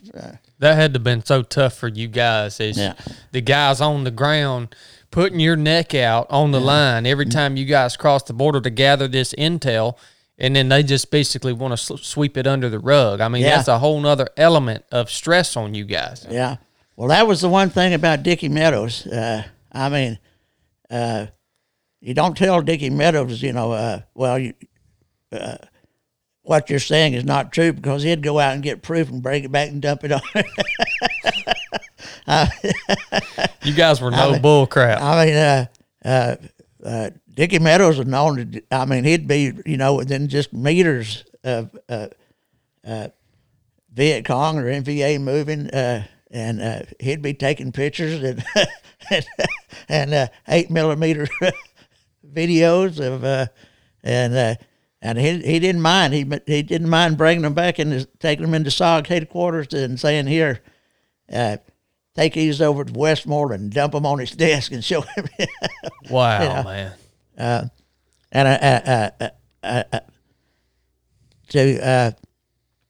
don't mean to talk y'all's ears No, off, this is awesome, Bo. But, I love it, man. Yeah. There was a Special Forces camp right on Lang Vey, which was right on the Laos Vietnamese border.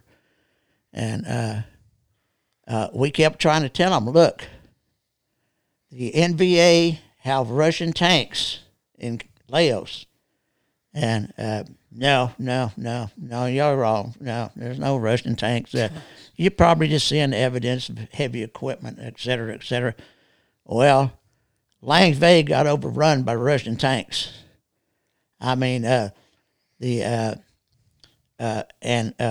to go in to ourselves to get them out. We didn't get it. We didn't have any other regular military units to go in. Mm-hmm. It was us. We had to go in there and try to save the guys that were pinned down. Gosh, dog.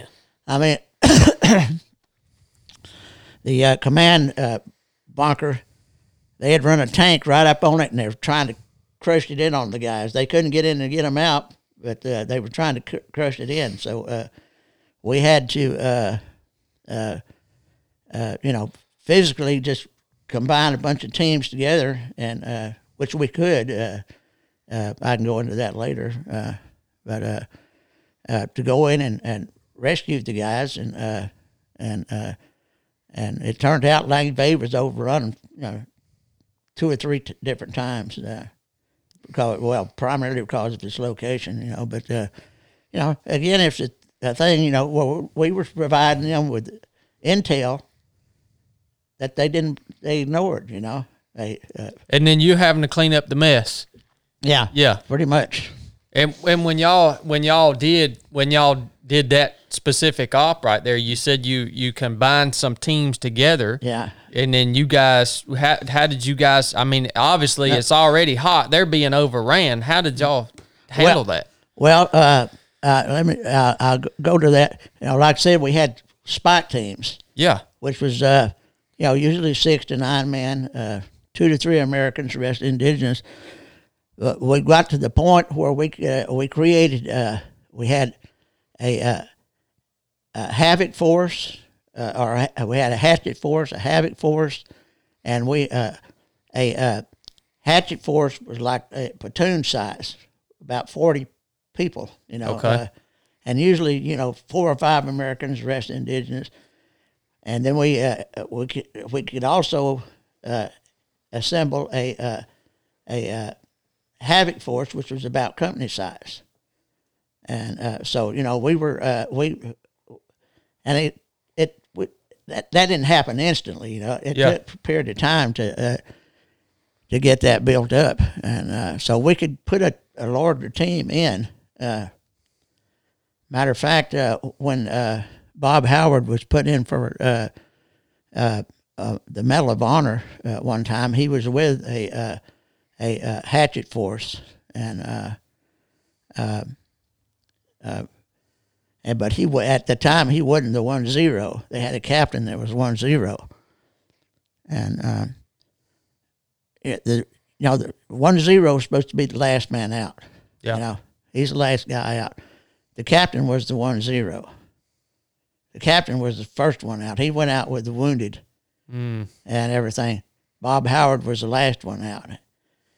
They put him in for the Medal of Honor, put the captain in for the Silver Star, which needed to say said captain had to leave the area if he didn't want to be one of the people that was KIA. Oh, I bet. And but anyway, apparently the upper echelon, the opinion was, well, we can't give Bob Howard the Medal of Honor or recommend him for the Medal of Honor. Send it on up, and the captain only the Silver Star. Because it makes the captain look bad, even though he was the one that showed poor leadership that day. Yeah. So they dropped Bob Howard down to the Silver Star. But I give you an idea of some of the guys like I worked with. Bob Howard run alongside an NVA truck, threw a Claymore mine through the window, and then detonated it. Somebody, man. What's going on with this guy? I mean, you knew these guys. I mean, well, like I said, you worked with them alongside of them. Well, I told you what they made me feel like.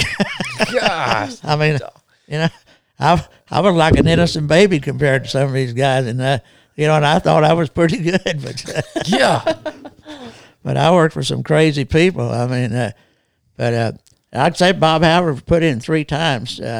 I do believe, and I can't say this definitely, but at one time, I believe he later on became the most decorated soldier ever.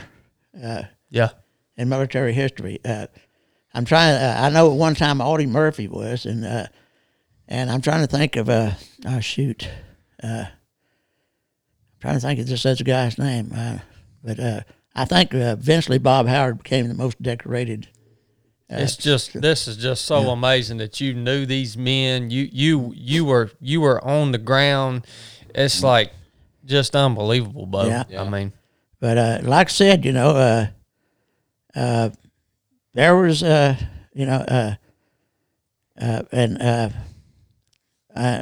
me if you don't mind, let me tell you a little bit about. He was the chief of SOG when I was there. So he's like the commanding officer of SOG, essentially? Yeah. Okay. There was another gentleman before him and then after him. But the guy I was, it was Chief Sog when I was there, John K. Sinlob. He was the full colonel at the time. When World War II broke out, he was a young airborne lieutenant. And he was recruited for the OSI, which later became the CIA.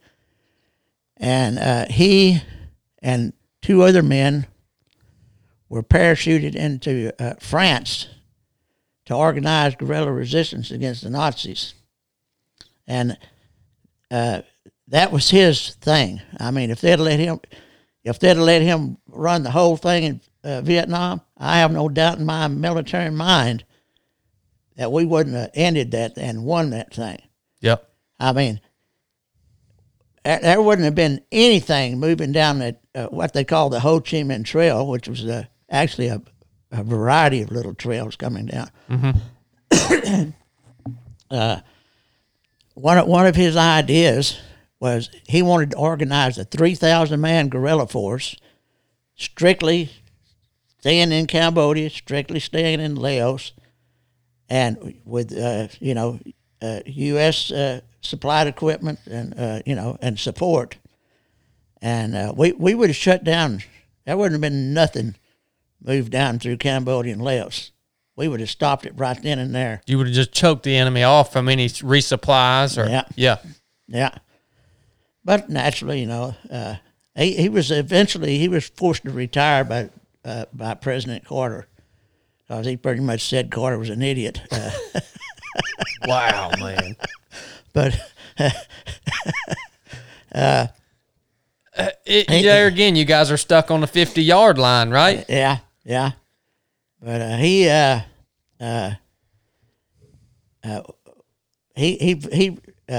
eventually retired as a major general. But when Carter was wanting to pull troops out of Korea,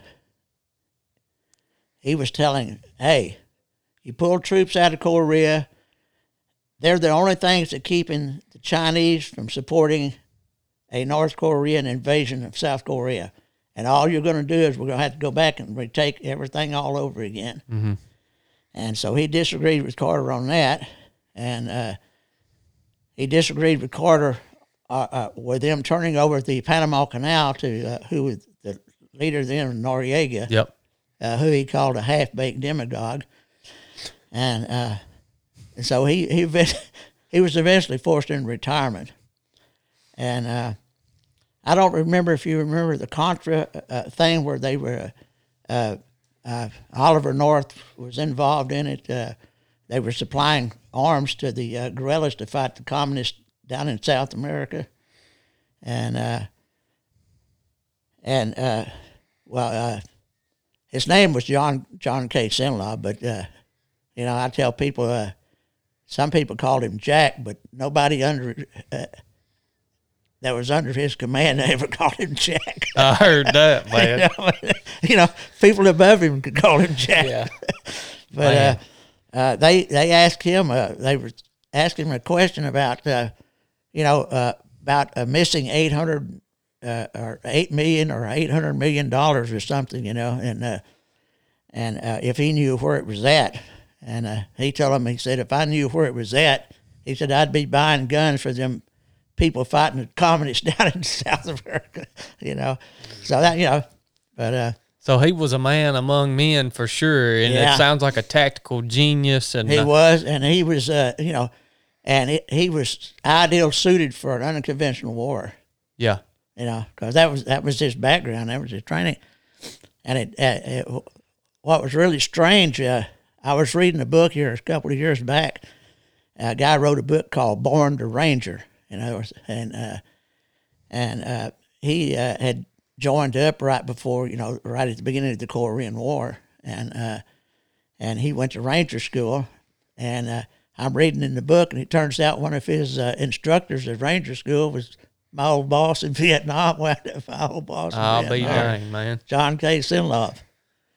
But I got to see him a couple of times after Vietnam, and the last time I saw him, I was a weapons instructor, and he come down to speak at a AUSA meeting, and he said, I was thinking about what I should be speaking about.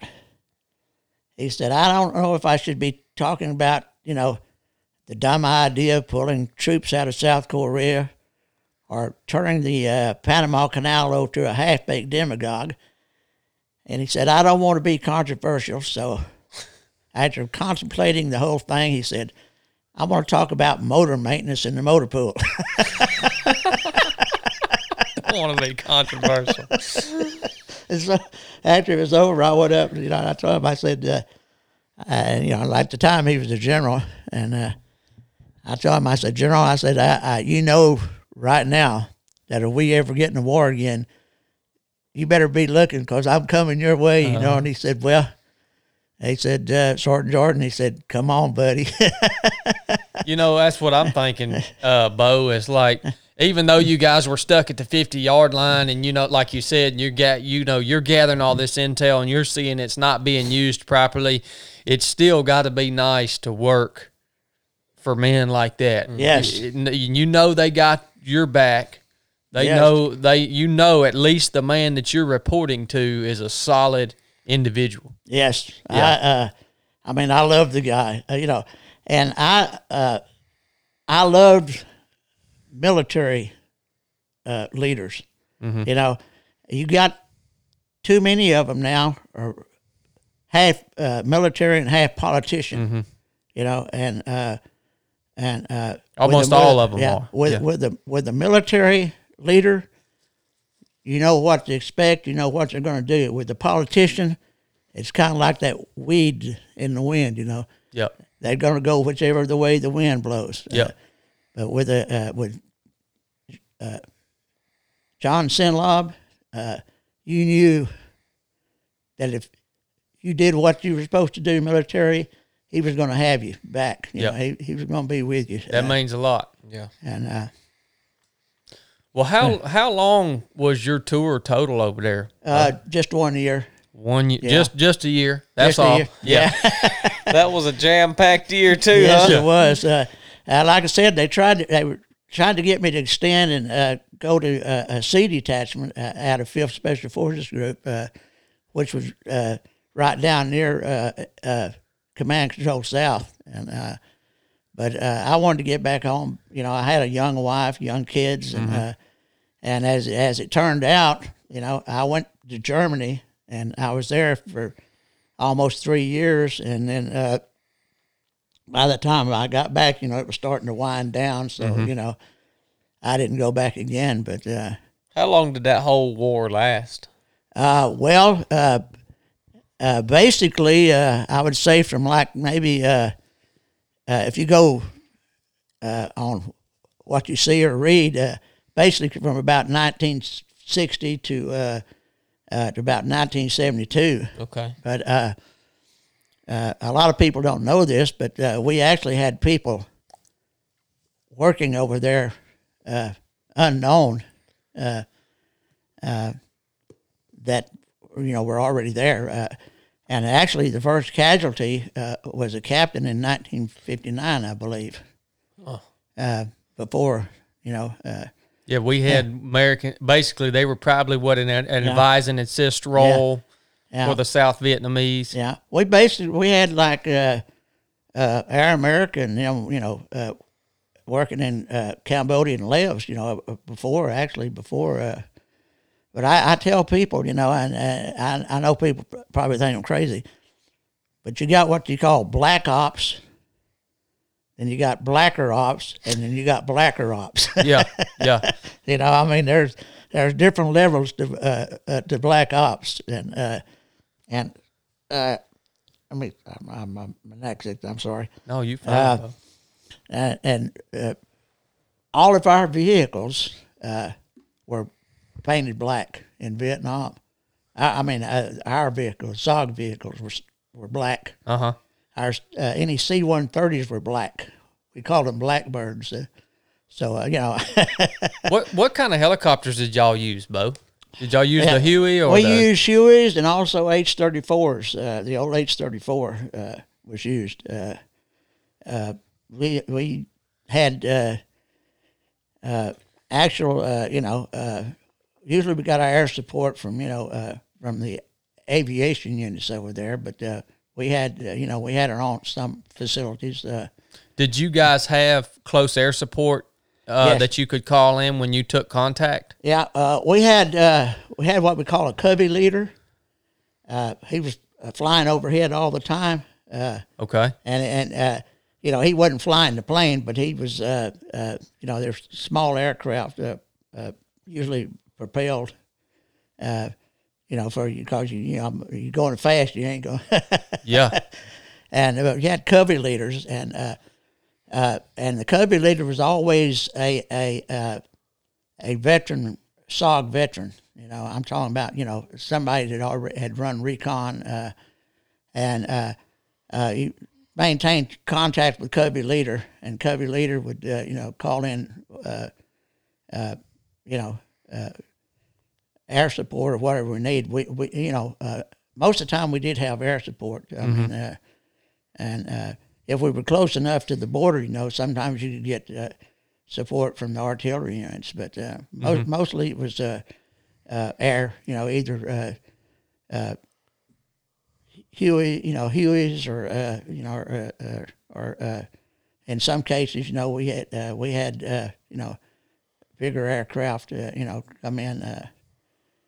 Well, that's a genius idea to have that Covey leader up in a small aircraft. Yeah. It's a small target, but he's maneuverable. Yeah. And he's a guy that understands What's what going on. you guys are going through on the ground. Yeah. Right? Yeah. And there's another thing. I don't care what rank you were. I mean, even if you outranked the 1-0, the 1-0 was the command. I don't care if you had a staff sergeant E6 that's 1-0, and you had a new lieutenant that was training. 1-0 is the boss.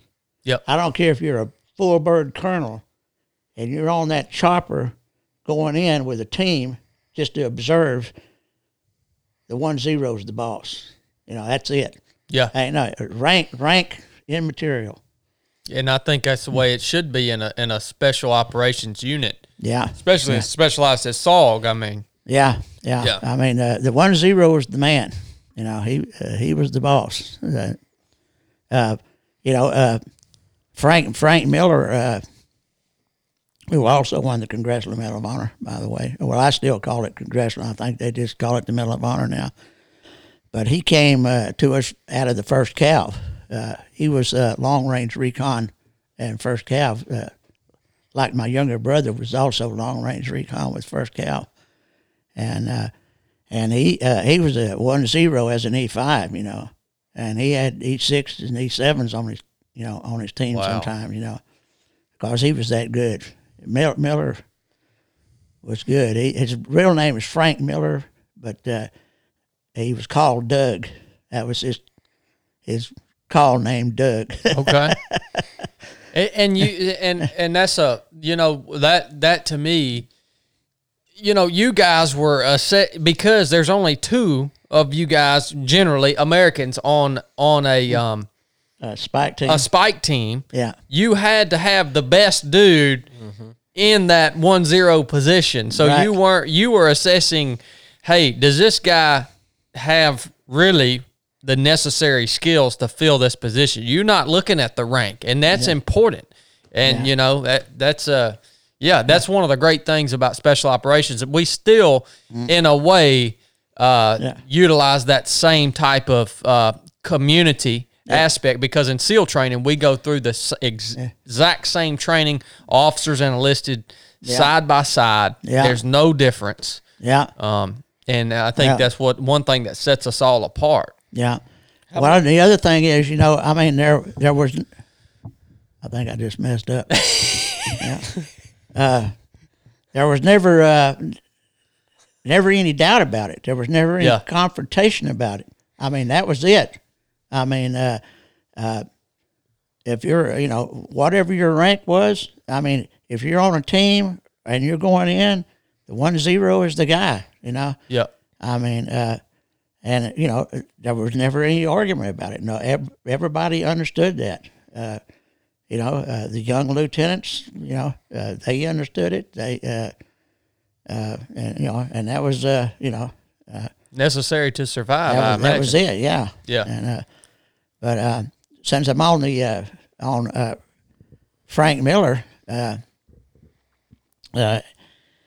his team got in the world of hurt. I mean, they were in deep trouble, and we were trying to get air support into them, and we had what I'll get into bright light teams later on, or in a minute, but he had just about everybody in his team had been hit or wounded, and he got them into an old bomb crater. And he himself had a round hit him in the chest and come out his back, and he took his poncho liner. He laid on his poncho, wrapped it all the way around him, and tied it down. And the Viet Cong were trying to creep in on his position, and he was outside of the crater, killing Viet Cong that was trying to come in on his guys, until we finally got air support in there and got a team in to get him out. And he'd also been shot through the arm, and that's when he won the Medal of Honor. Still fighting. Yeah, I mean, he was his sole purpose was to keep the Viet Cong off his team and keep his team out. I mean, I can tell you some stories. It's hard to believe sometimes, you know, what some of these guys did. But that was just the type of guy I remember was. Like I said, he died 2002 from cancer, and but he was good man. Different type. Yeah, different type of man. I mean, it's just the freedom of movement that you guys had. The freedom of movement and the responsibility that you guys had as teams across the fence. Yeah. It was on you, man. Yeah. It was on you to stay alive. I mean, Oh yeah. it's just different. Yeah. And this is one thing I think a lot of civilians don't understand is they find themselves in a position in their lives and they think, well, somebody's going to tell me what I should do. Somebody's going to tell me how to get out of this. Somebody's going to show me the way. Yeah. Well, you guys had to make those decisions up and make it happen. Yeah. They're relying on that here in the States, that is. They're relying on that on something small. These guys are making a decision on their life. That's right. Yeah. Yeah. I mean, and like I said, it goes into training. It goes into hours and hours and hours of repetition of just doing things, and so you act instinctively based on your training, the repetition. I know it's when I was going through jump school, I mean, there was times when I'm like, what am I doing here? You got to be the dumbest man in the world, but you just one more day. I'm gonna do it one more day, one more day, one more day, and I tell people, sometimes you have to think a bit if you're going to quit. The second time you quit, it becomes easier, and then the third time you don't even have to think about it. You just quit, So you got to keep going. Quitting can become a habit real quick. Yes, it can. And wow, it's funny. A lot of the things you say are a lot of the same stuff that Chad talks about. That he experienced, or things he even teaches now about just one more time, and it works, don't it, Bo? Training like you fight. You just got to put the work in, and the way that you're going to execute it. Don't alter it when you're in safe territory. Yeah. because Yeah. then that's what you're going to do when you're in enemy territory. Yeah. You know, I mean, and my nephew and my son-in-law both went to Iraq, and they both went to Afghanistan. And I talked to them both. You know, they didn't go at the same time, but I talked to them both. And I told them, I said, there's two things you can count on. You can count on the guys with you, and you count on yourself. And that's what you have to depend on. Yep. And then when they went to Afghanistan, I told them basically the same thing. And I said, but I'm telling you right now, you're going to a different ball field. This ain't the same ball field. Mm-hmm. You got different terrain. You got different people, you know. And so you got to, you know, you got to adapt to that situation, yes, you know. And, yep. You know, I always like to use the word adaptability. You have to adapt to the situation. Yes, sir. And your ability to do that, you know, can save your life and save the lives of people around you, you know. What were the bright light teams you were talking about? Oh, okay. Well, the bright light teams were teams that were kept pretty much on standby.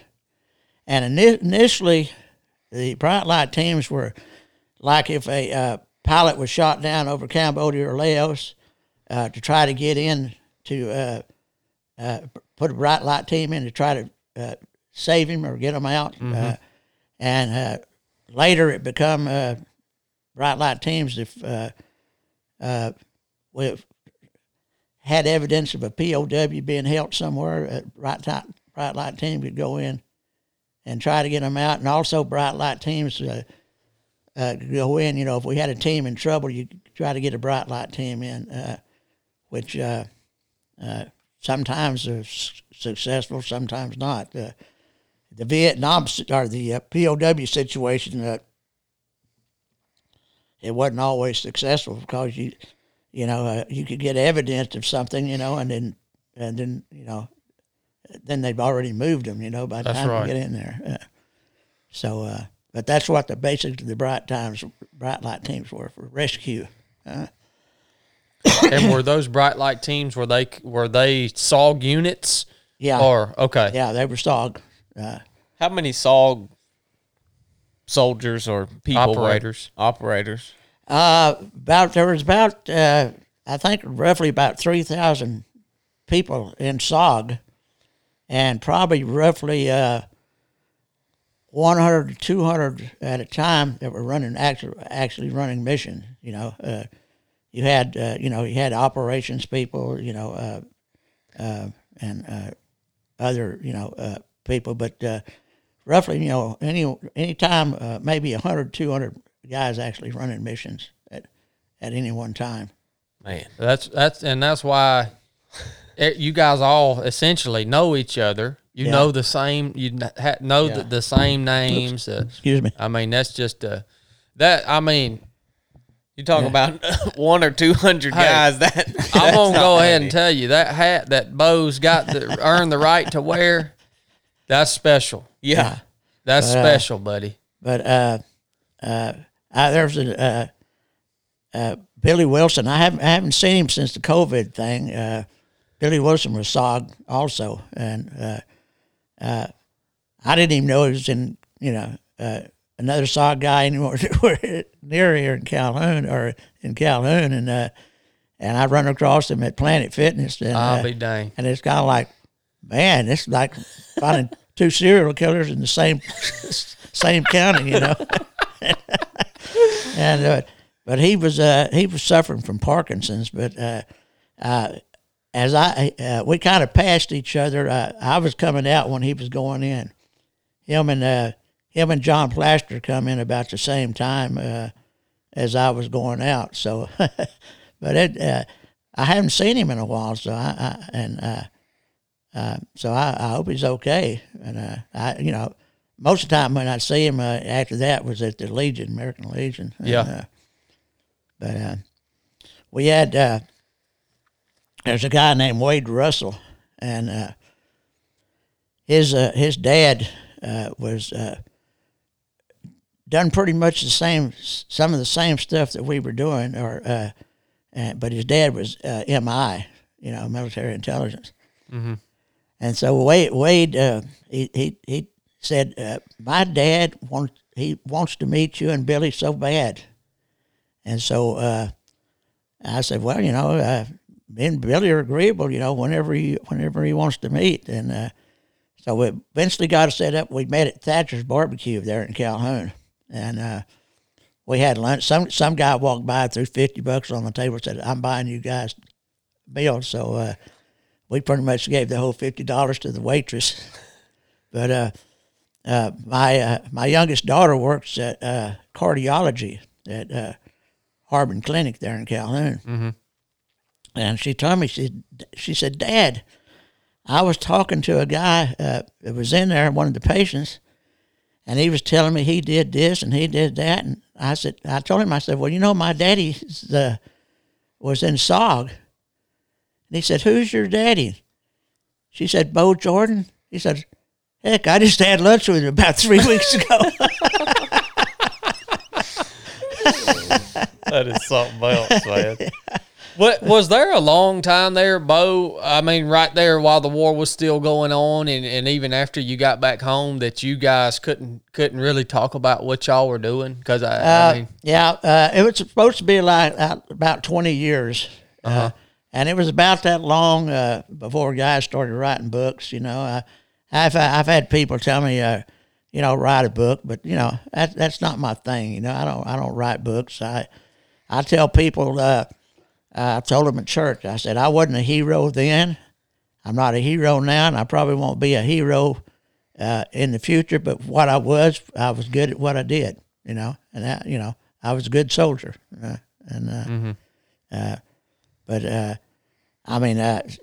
Zach Tripp,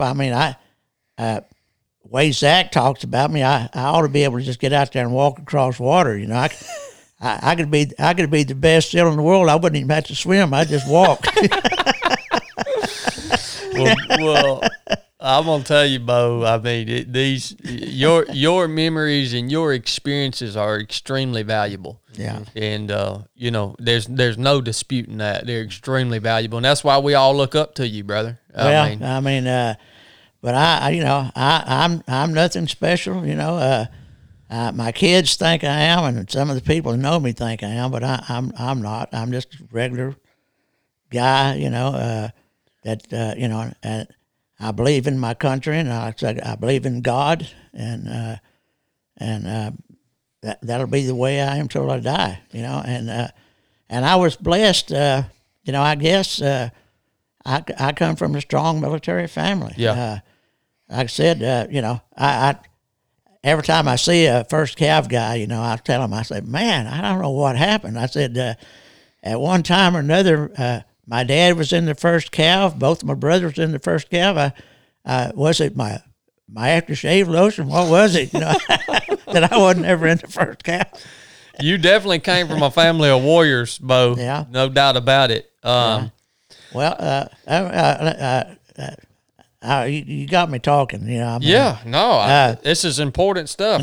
Being from Texas, and I knew my great-grandfather had fought in the Civil War, but I really didn't know where he was at when the war started or whatever.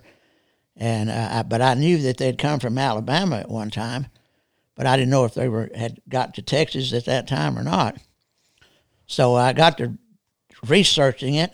And I got the roster of the company he was in and two of his brothers. And they were actually in Arkansas. And they enlisted the day that Arkansas seceded from the Union. And they fought under the Army of Tennessee. And both my great-grandfather and his two brothers, they fought at Shiloh. They fought at Chickamauga. They fought at Battle of Saca. Wow, man. Those are big battles. Yeah, and his brother, one of my great uncles, was killed in the Battle of Atlanta, and my great grandfather was captured by the Yankees at the Battle of Jonesboro. And then about 2 or 3 weeks later, they swapped prisoners. So he went right back to the South, went right back to fight for the South again. And Gosh, he and his brother were in North Carolina when the war ended. And wow. so You traced it all the way back that far. yeah, and that was on my grandfather's side of the family. On my grandmother's side of the family, they came from Scotland. And they were in Texas when Texas was fighting for independence, and my ancestor, one of my ancestors, and him and his two boys both got land grants from Texas for fighting for Texas independence. And I mean, I get lost in the great. I mean, he was like great uncle was the first sheriff of the county I was born in. Oh, be darned, So man.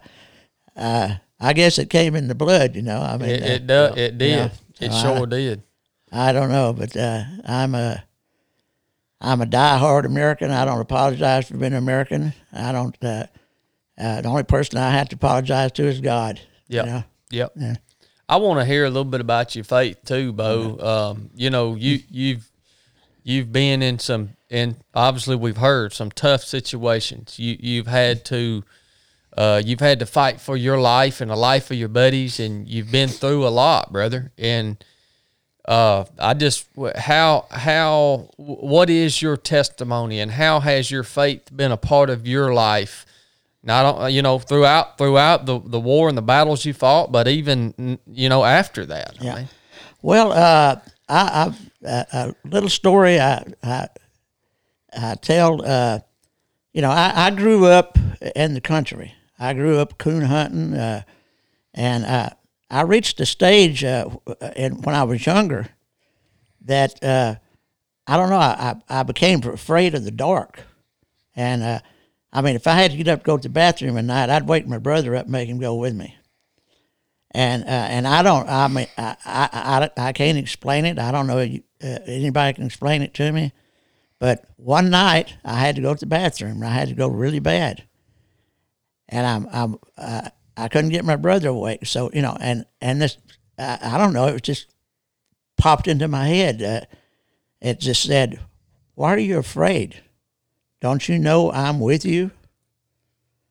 And I can't say that my fear went away, but I didn't let my fear stop me. From that point on, I can be afraid of something, but it don't stop me, because and I firmly believe that was Jesus Christ that said. And how old were you then? I was about 11 years old. Wow. And I really believe that. I mean, he pretty much told me it's all right to be afraid, just don't let it stop you from doing what you want to do. Amen. Yeah. I mean, I tell people I'm deathly afraid of heights, but here I am jumping out of airplanes. Yeah. And I tell people, I tell them if I ever get scared of where I'm not afraid of jumping, I'm gonna quit. I guarantee you. But I actually quit because I was more afraid of my wife. I heard that, brother.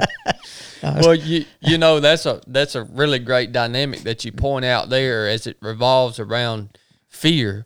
That fear can be something that hones you and makes you sharper in a scenario where you need to be sharp. When you're standing on the rear ramp of an aircraft at whatever 4,000 or 14,000 feet, you better have something in you that makes you a little bit nervous, because that's going to tighten you up. And just like Bo just said, the minute that you aren't a little bit afraid about what's about to happen, you better stop, because you're about to get complacent. Yeah, and that's when you get hurt. Yeah, that was my whole point exactly. If you get to where you're not afraid of it or conscious of it, that's when you make a mistake. I mean, and if you get too confident in doing something, then you get careless sometimes. And that was my whole point exactly. If I got to where I wasn't afraid of it, then I might get complacent. And that's when you make a mistake. And it don't take much. When you, especially when you're jumping out like 1,200 feet. There ain't no time. There's no time for a mistake when you're jumping at 1,200 feet. But we tried halo jump. I told you about we were kind of concerned about intel leaks about our what LZs we were going into or the coordinates where we was going in at. And this was after I left though, but they started trying to do halo jumps, but the problem that come up, Billy Wall was one of the legendary Billy Wall. He was one of the ones that was, but the problem was you had triple layer canopies, and if you're jumping night and you got like 3 layers of canopies down there and you can't see nothing, you can't see the ground, you can't see anything, and you're going to wind up with, people getting hurt. Oh, and, you're going to be hanging from a tree somewhere. Yeah, and so it didn't work out too good. And the other thing was they'd come out with these little electronic things, so if the team was separated, you could beep, beep, beep, beep. And the problem was it didn't work if they got wet. so that kind of put an end to that. Yeah. But that whole terrain wasn't ideal for making large scale parachute drops. It's amazing that y'all could even get close enough to the ground to step off of of your helicopter to make an insert. I mean, I imagine there were only a certain few spots y'all could insert on, right? Yeah. And we also you had sometimes when you had to be extracted out, you couldn't get a chopper in, so we had initially we had what we called McGuire rigs.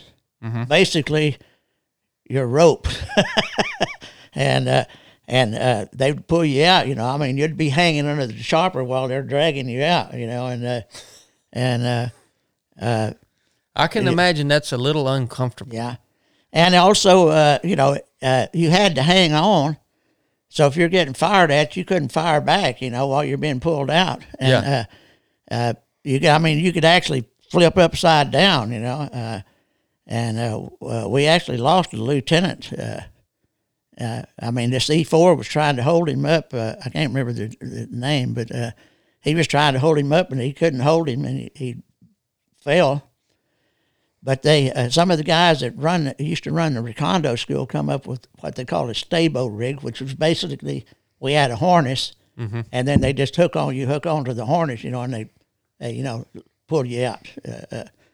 So they drop those ropes down through the canopy, and then you guys would just hook up, and they would take off. Yeah, and of course you're getting dragged through the trees and everything. Gosh almighty, man. When you had to hold on to the rope, how much of a distance would they get to a clearing and stop and let you get in, or how far was you hanging on? Yeah, you'd hang on so you could get sometimes get basically back to a secure area. You got to get out of the jungle.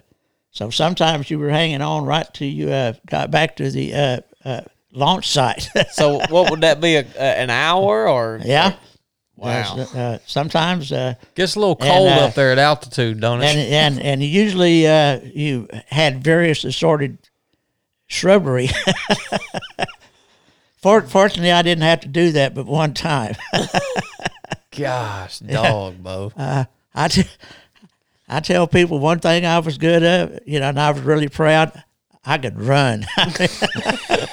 I could move. Yeah.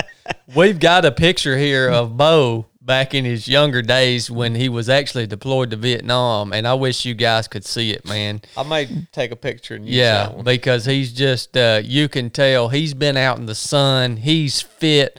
He's got an old white T-shirt on. The sleeves about ripped off of it.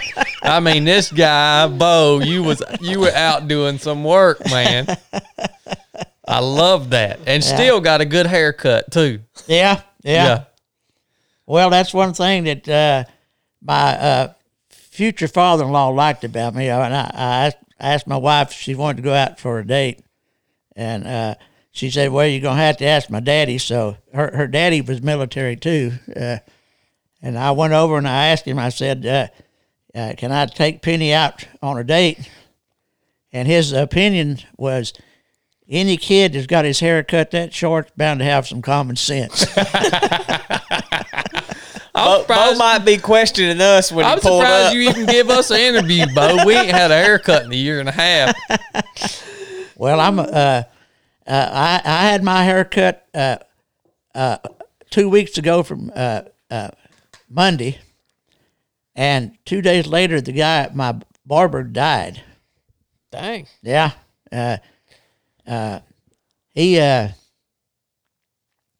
he talks a lot, and I liked him, but I don't know. Some of the stuff he said was kind of strange, weird, but he was a good guy. And his wife told me he just went to bed and didn't wake up, you know. But I was over at Thomas Funeral Home there in Calhoun, and his name, the barber's name, was Don Thomas. And they were telling me, said, yeah, Don was over here telling us he knew how to kill a man 2,000 different ways. And I said, well, maybe that's true. I said, but there's only one way I like to kill him. That's long distance. I heard that, brother. That's the safest way, ain't it? Yeah, I'm not fond of that hand-to-hand combat stuff, you know. Yeah.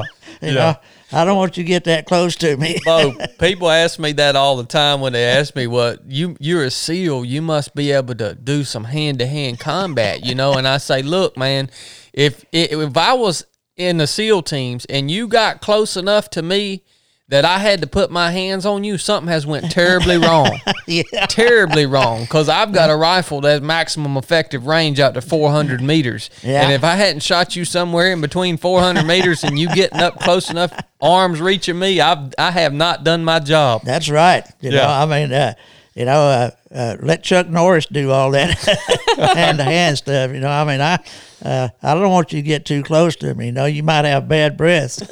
I guarantee you, brother.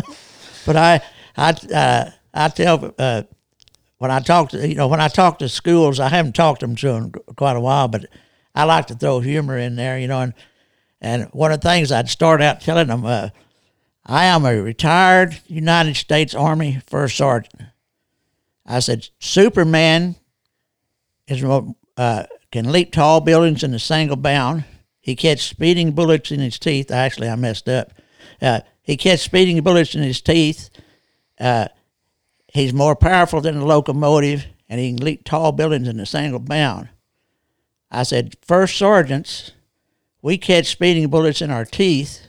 We kick the locomotive off the track, and we pick up the tall buildings and walk under them. And I said, and by the way, the boogeyman, before he goes to bed at night, he checks his closet and under his bed to make sure there's not a first sergeant hiding there. And I said, by the way, Chuck Norris wears first sergeant underwear. And they're like, ooh. You know, I'm just kidding, but I like. Oh, that's perfect, man.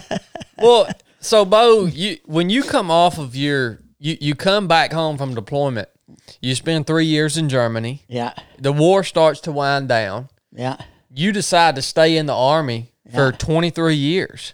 Why did you, after the war was over, what kept you there? What kept you in the Army, and what were you doing? Well, I made up my mind that I was going to retire. And like I said, I was in Germany. And once again, I get like I said, I'm with a small detachment. We're working with MI, military intelligence. And I get a phone call that said, my personnel, I was in Mainz, my personnel was in Frankfurt. And they called me and said, you got orders to go back to the States? And I said, where am I going? They said, well, we can't tell you right now. We don't know. And I said, okay. And they said, it's a special assignment, which scares the heck out of me. Every time I hear that, a special assignment. Yeah, you've been on some special assignments by now. You know what that means, right? So, I took a leave. I got a leave, and I come back, and I was assigned to the Office of the Joint Chiefs of Staff, where my assignment was.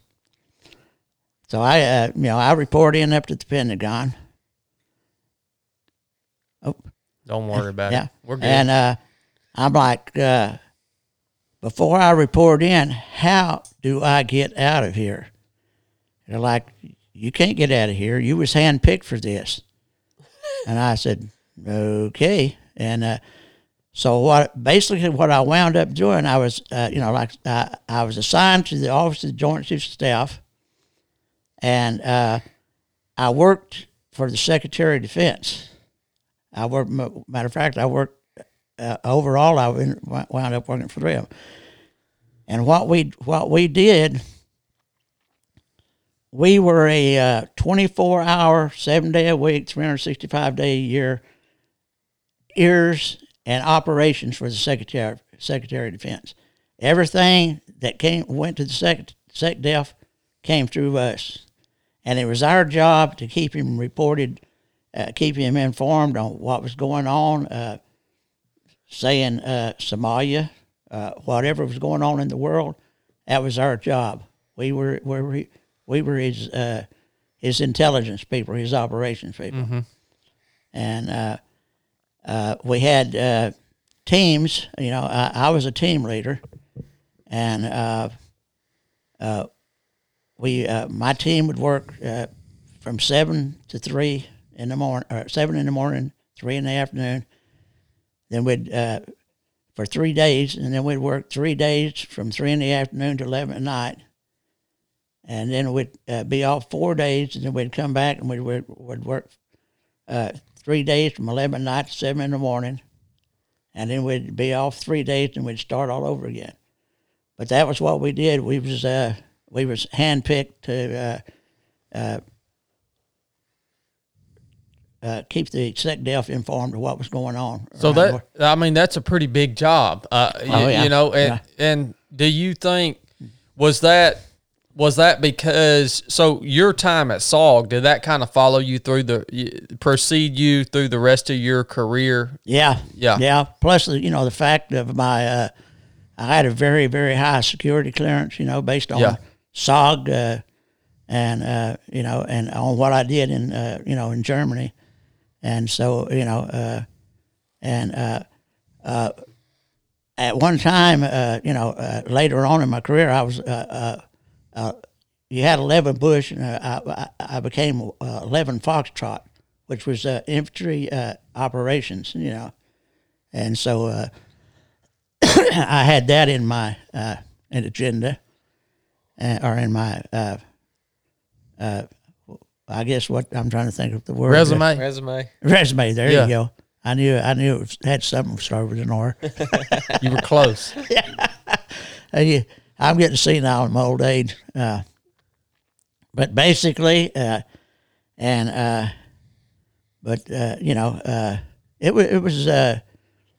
was a good job, interesting job. I got to meet a lot of different people. I met Richard Nixon, matter of fact. But we also provided intel reports to the chairman of the Joint Chiefs of Staff, and also to the White House and to the State Department. So quite frequently, I would have to go over to the State Department or to the White House. Usually, when I went to the White House, I dealt with the military assistant to the president, who at the time was General Scowcroft. But one time I went over, and they'd just brought some POWs back from Vietnam, and they were there meeting the president. So General Scowcroft said, "You want to meet some of the POWs, And I said, "Sure," And of course they were in with the president, and so I went in, and I got to meet Nixon, and some of the guys just come back from Vietnam from being held prisoner. Yeah. And but it was a 3-year stabilized tour. In other words, I was pretty, and the Army couldn't reassign me because I came under the jurisdiction at that time. Even though I was Army, I came under the jurisdiction of the Secretary of Defense. And so I kept after them, and it was the job was good, but I didn't like Washington D.C. at all. Well, that's a hard shift from combat deployment in Vietnam. I mean, were you ever did you get do you feel like you got your feel of Vietnam on your tour, or was there a part of you that struggled with wanting to be back in more of a combat role? Yeah, well, yes. I carried a knot around in my stomach for a long time, and it happened. It actually at one time, Stryker Meyer was the 1-0 of well, I call it RT now, but Spike Team Iowa, and they were put into an LZ in northern Laos, and I wanted to go with them, even though I wasn't on the team. Stryker Meyer wasn't there. I don't know where he was at the time, but Lane and Owens was the two Americans on the team, and I wanted to go, but they wouldn't let me go because I was out processing. You know, I volunteered to go because Lane wanted an extra American.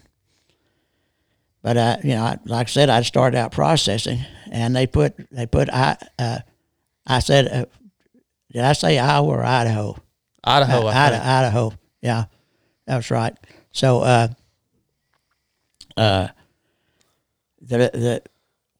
what we heard, the last thing we heard was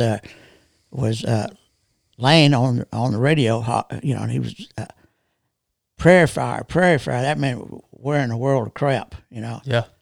And prayer fire. We're surrounded by NVA. And that was the last we heard. And we put a bright light team in, and all they found was where there had been looked like a big fight, and nobody's ever recovered. As far as I know, they've never been recovered. But I wanted to go, and I couldn't go because they said because they'd already started pulling my records and everything. And I always carried that around in me, and I'm thinking, damn, I should have been there. I should have been with those guys. But, there's a whole part of me that says, well, if I'd have been there, I wouldn't have made any difference, Yeah. And there wouldn't be no Tanya, no Tara, no great grandson Houston, So it always kind of bothered me though, that I could have been there, if I'd have volunteered to extend, I could have been there. Yeah. But I didn't, and so I carried around. It still bugs me today, it bothers me sometimes. I wrote a poem. I'll send it to you. I wrote a poem called "Hidden Wounds," about hidden wounds that sometimes can stay buried in you. Then something will pop up, and it'll kind of open up the wound again, Yeah. And surprisingly enough, a lot of veterans that I've showed it to seems to help them sometimes. I don't know why, but and I'd never really written poems before, and it's just I was watching a TV show, and it just popped up, and I had to put it down to words. Yeah. That there are hidden wounds or scars that sometimes can be reopened, and Do you remember it? I somewhat, but I can give you a copy of it. I can send you a copy of it. Yeah, I'd love to see that, Bo. But at the end, I put, I basically I ended by saying, I pray that when I walk through heaven's door, those hidden scars will be no more. So but it just something. It was just something that popped into my head. When I was watching that show, it brought back a memory, and it made me think about Lane and Owens, and the rest of the team members, indigenous team members, and other guys, so but the biggest thing I worried about when I come back from Vietnam was when I would wake up and I could be halfway down the hallway and I'd wake up, you know how you slowly come awake, and I'd have a weapon in my hand. And I was afraid that I might wind up hurting somebody in my family. You know, it scared me really bad. So, you know, I mean, just a reaction, you know. And I used to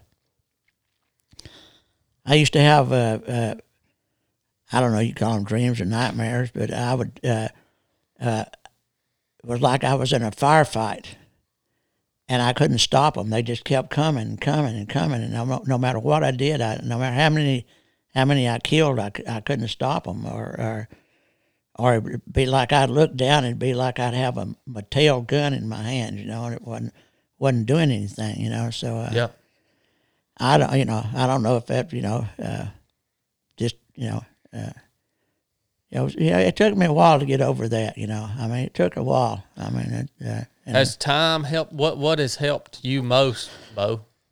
Well, I'd kind of drifted away from church, from you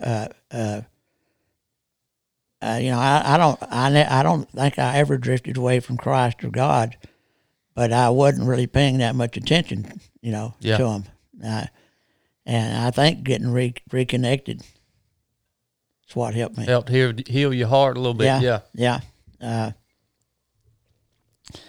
But I usually, you know, Memorial Day or Veterans Day, I do something at church. There was 8 guys from Gordon County that were killed in Vietnam, and I'd read their names off. And you know, I always carried the names of Sullivan and Almendarez and Benavidez and Wright, and I mean Owens and Lane, King, and the guys from SOG that were killed in Vietnam. Yeah, you know. And you know those names, you know, they'll always be etched in my head, in my mind. And so Seymour, and you know, but then, you know, they're there, and I learned to, you know, to live with it. And I'm sure, you know, I don't know if any of the guys, you know, had what they call PTSD now. I mean, when I came back from Vietnam, I didn't even know what PTSD was, you know. I mean, they just expected y'all to just go right on about your business, right? Yeah. But I will say one thing, you know, that was different between me and guys like me and some other guys, you know, like if you were a draftee from like Podunk, Arkansas, and you went to Vietnam and you survived and you come back to Podunk, Arkansas, there wasn't anybody in there that knew what you'd been through. That's right. You know, and but with me, you know, I was still in the military. That's right. So I was stationed a lot of times with the guys that were also Vietnam veterans, you know. So, you know, I had people I could talk to. That guy from Podunk, Arkansas didn't, you know. That's right. So, you know, and one thing that has helped me too is when, you know, when my grandkids and my kids started coming up through school, and they were saying, "Hey, Papa, would you come talk to my class at school about Vietnam?" And so I was talking to people, and it was kind of a healing thing too to talk about it. I could tell people about it, and I speak mostly in generalities. I don't get into a lot of details, but I talk about things that we should have done and that could have been done, and what are the different reasons, you know, because, you know, history books can't tell you that, you know. Yeah, that's the truth. And so, it was kind of a blessing, and I've always had this weird sense of humor, so I can throw a little humor in there. That's necessary. Yeah. But Yeah. But anyway, Well, I love what you're talking about too, of carrying those men's name and speaking their name even here on on this. When we record this and we release it, Yeah. it's going to be out there from now on until the internet goes away, which probably never. And we did. I'm big. We did yesterday. We did a special episode for Memorial Day where we read the honor roll. Yeah, we read every SEAL, the name of every SEAL that's been killed since September 11th, 2001. Wow. Now that's just a small list. That's a very small list. Yeah. But it is important that we carry those names and to know that God's had just had another purpose for you. The reason you weren't out on that mission is partly because so you can carry those men's names. Yeah. Now. Yeah. And man, that's powerful, Bo. Yeah. Yeah. It's I don't know. It's, like I said, I've had a weird sense of humor. I get through a lot of things because I'm really kind of weird. I get it, Bo. My own special way. But usually, no matter what happens, my sense of humor carries me through a lot of times. Yeah. Sometimes I can see something, and then my sense of humor. It was like with.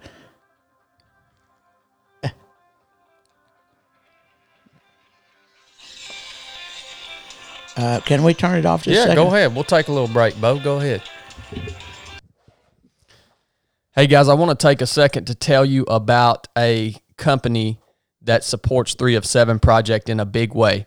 It is Shea Butler Knives. Shea Butler Knives. So we have worked with Shea for quite a while now. Shea handcrafts some of the finest knives on earth. And yeah, he supports 3 of 7 Project with his talents, with his products in a big way. He's our personal friend, and we just want to shout him out. If you guys are looking for literally an heirloom quality knife that's going to last you not only for your lifetime, but for generations, something that can be handed down, go and check Shea out and place an order with him because he's got the knife that you need. You guys know me. I am a knife snob. I actually appreciate a good handmade knife more than I do a fancy gun because they're just works of art, man. And Shea's the person to go to. Handmade blades based in the Midwest. Check them out at SheaButlerKnives.com, SheaButlerKnives.com. Check him out on Instagram at Shea Butler Knives. He's got everything from fixed blade knives to multiple types of folding knives, hunting knives, bushcraft knives. He's got something for whatever you need to do. So thank you, Shea, for supporting 3 of 7 Project. Thank you for making such an amazing product. We really appreciate you, brother. Enough said. I'll tell you. Have you got used to that cell phone yet, bud? I'm working on it. Yeah, I'm working on it. I'll tell you what I do. Let me kind of go off a little off the side.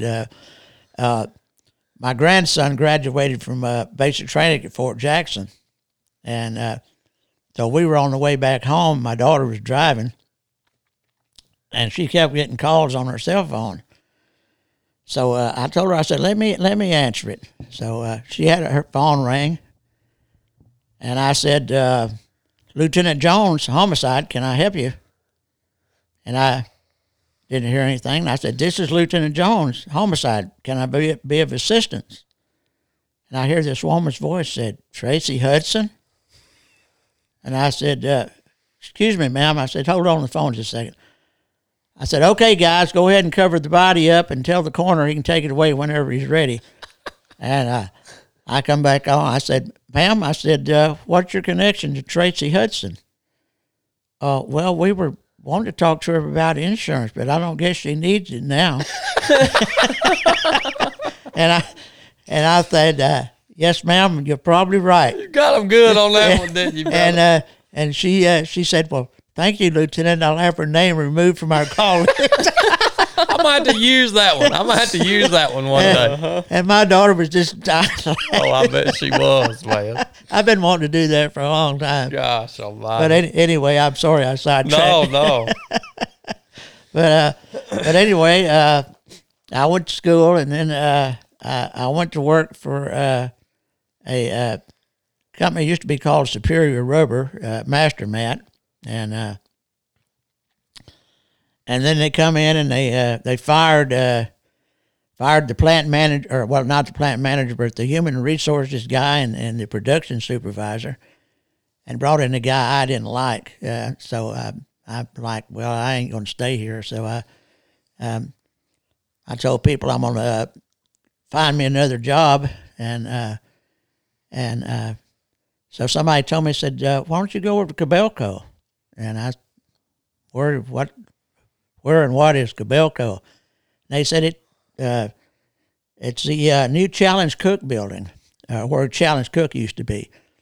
And so I went over and put in an application, and a couple of days later I had a message on my phone that said, call us, So I called them, and they said, come on in, we want to talk to you. So I went in, and I talked to the human resources guy, and he said, I want you to talk to one other guy. So I went and talked to Ben Reynolds, and Ben said, well, we'll call you and let you know. So I'm heading out the door, and they stopped and said, come back. And so I went back, and they said, when can you start work?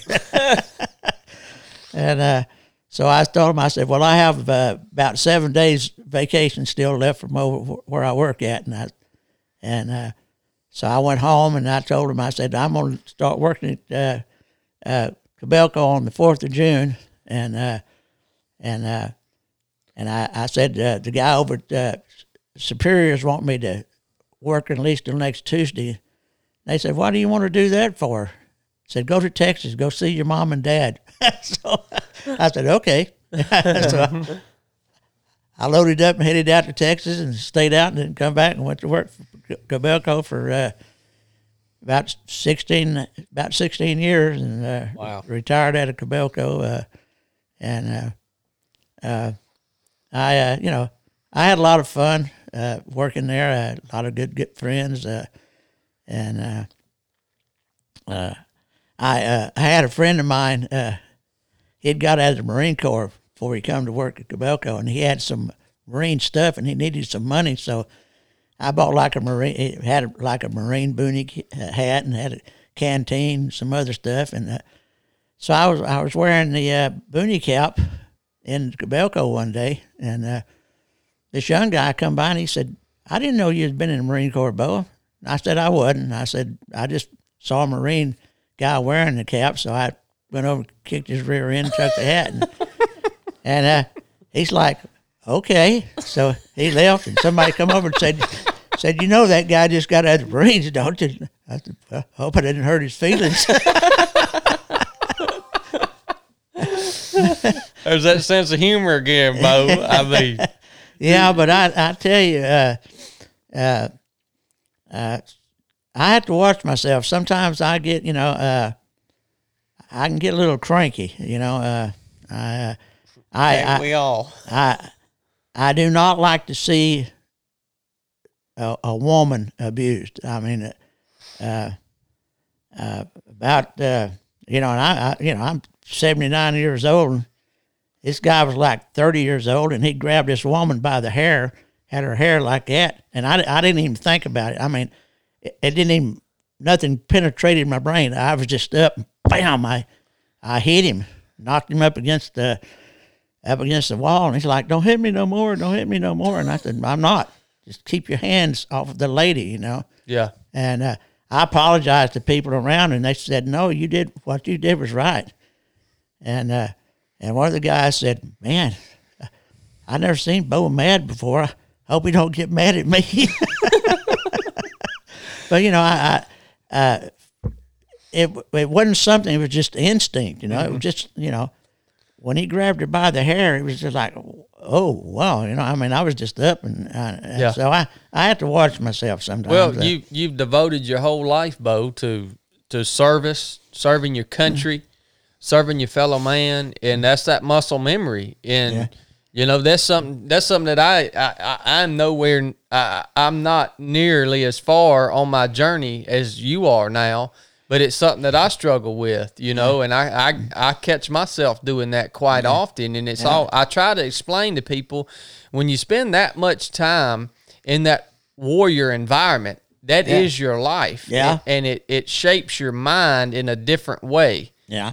And it's just part of you. And it's not a bad part of you. Yeah. It's just different than most people can understand. Yeah. Well, it was like after I first come back, I had a young guy, a friend of my son's, came up and I had my back to him, and he grabbed me by the shoulder. And next thing I knew, he was upside down hitting the wall. Because I done flipped him over and whacked him up against the wall.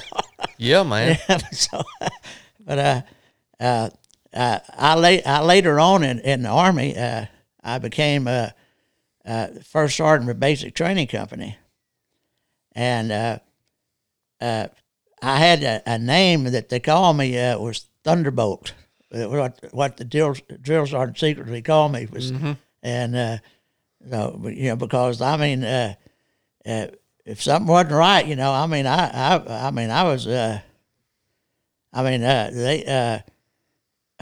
one time we had a graduating class from basic training, and the drill sergeant's supposed to make sure the barracks are spotless, Yeah. And when me and the CO went around to inspect, it wasn't. So guess who was in cleaning up the mess that was left behind? My drill sergeants. And I've had people, tell me, said, "Do you enjoy chewing out trainees?" I said, "Nah." I said, "I can chew out drill sergeants." I heard that, brother. And I had an incident, and the Army, in their intelligence, they pulled company clerks and supply clerks and put them at battalion. So, you have to do a morning report. It has to go up. I have to tell them how many people's in training, how many's on sick call, how many's this and that. And so the company was going out to the range, and I was doing the report before I went out to the range.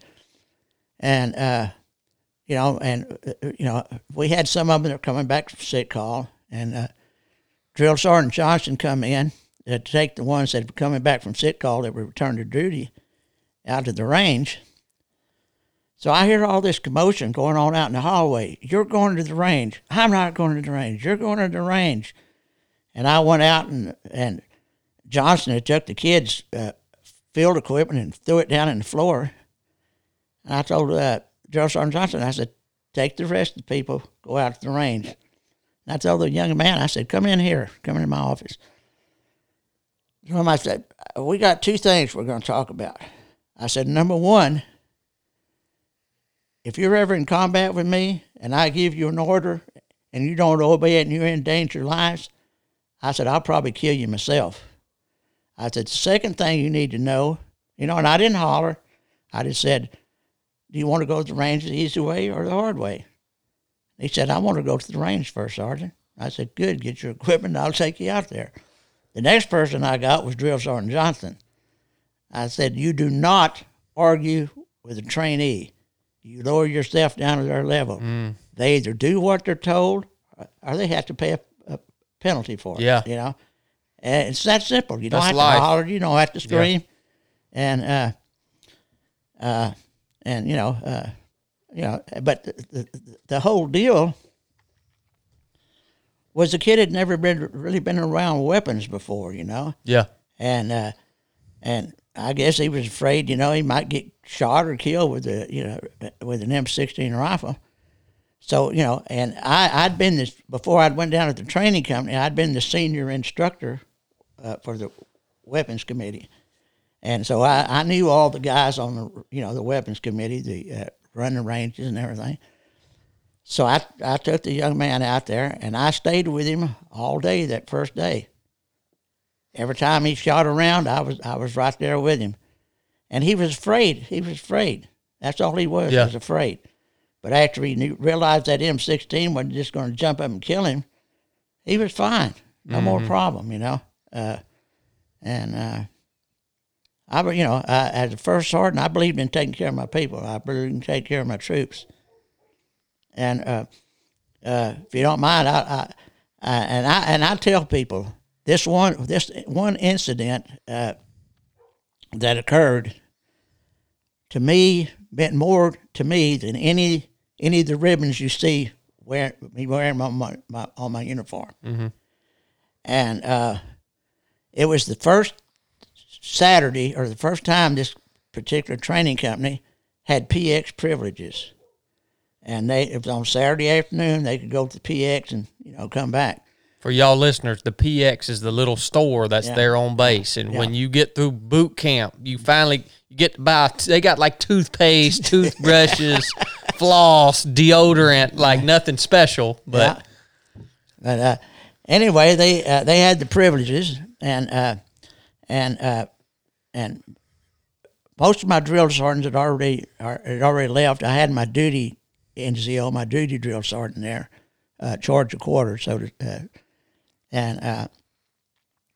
So he come down and he told me, he said, First Sergeant, he said, some of the trainees have requested permission to speak to you. And now I'm not a first sergeant that sits behind a desk and hides, I believe in being with my troops. I believe taking care of my troops. And so I said, sure, bring them on down. I'll talk to them. So they come in. And they told me, said, First Sergeant, said, we were on the way back from the PX, and we saw this young guy sitting at the bus stop, and he really looked down and dejected, said he really looked bad. And so we stopped and started talking to him, and he said he was going AWOL. And we told him, said, no, don't go AWOL. Come talk to our First Sergeant. And I said, well, I don't like to interfere in somebody else's business. I said, but I'll talk to the young man. So he come in, and I sat down, and I talked with him for a while, and he talked to me. And I told him, I said, look, I know you're First Sergeant.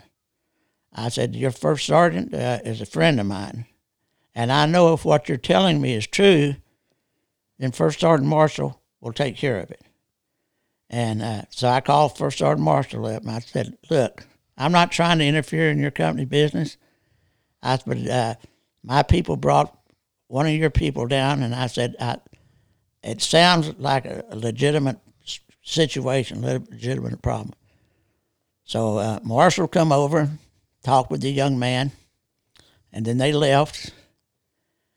And then when he graduated from basic training, he come over and thanked me. And to think that my people thought that I cared enough about them that I would take care of somebody else's troop, it meant a lot to me. Yeah. It meant, that they knew that I would take care of them and I'd take care of him, somebody else too, so, that was, anything that anybody could have pinned on my chest, couldn't been any better. Well, and I love it how, your generation in the Army that you served in, these leadership qualities were just part of who you guys were. Yeah. I mean, it was not only the way you were raised, Bo, but it's what you exemplified throughout your entire career. And it seems like nowadays those leadership qualities, they've been nuked, they've been complicated, and everybody's searching for it, and you just make it sound so simple. It's just like, this is what happened in combat. This is what happened when I was in this leadership role as an instructor and a leader, and all throughout it's so simple. And when you tell it, it sounds that way, and that's what leadership is, man. You know. Yeah. Well, you know, I mean, I've always believed, you know, you take care of your people, you get them trained, and when all of that combines into making somebody that you can depend on, and that's going to have pride in themselves and their unit, you know. There you go. I mean, being a SEAL, you know, and even being, Army Special Forces or whatever, you know, you take great pride in that, you know, because not everybody can do that. Not everybody is going to take that one day at a time thing. One more day and I'll make it. One more day and I'll make it. You know, a lot of people don't do that. A lot of people quit. They drop out. And but you get that sense of pride, you know, like I was telling you, you know. I mean, you put me in that old short sleeve khaki uniform or pair of Spitshine Cochrane jump boots, and I strutted. I mean, I had pride in who I was. Yeah. And I've never stood in a parade or anything where they played the Star Spangled Banner or whatever, you know, country patriotic song, that I didn't feel a sense of pride just run down through my whole body. Amen, brother. Yep. I mean, I took pride in myself. I took pride in my country. Yeah. And in my country, yeah. You know, I mean, that's the way I was raised. That's the way I believe. Mm-hmm.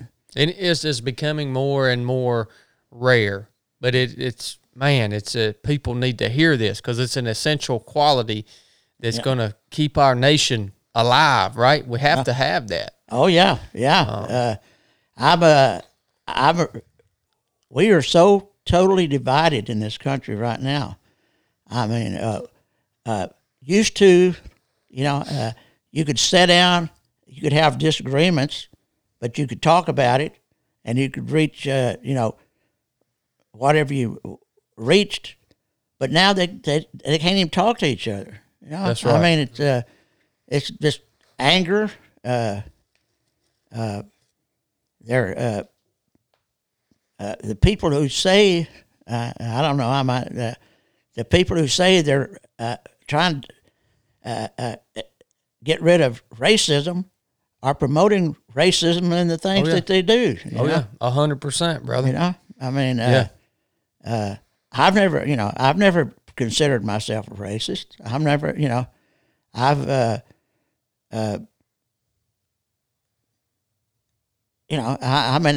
tell people, you know, I've seen black guys, I've seen white guys shot to pieces, and the blood is all the same. That's it, brother. The blood is all the same. Yep. You know, there's nothing different. No. You know, and I think on that specific topic, the only solution to racism is God's word.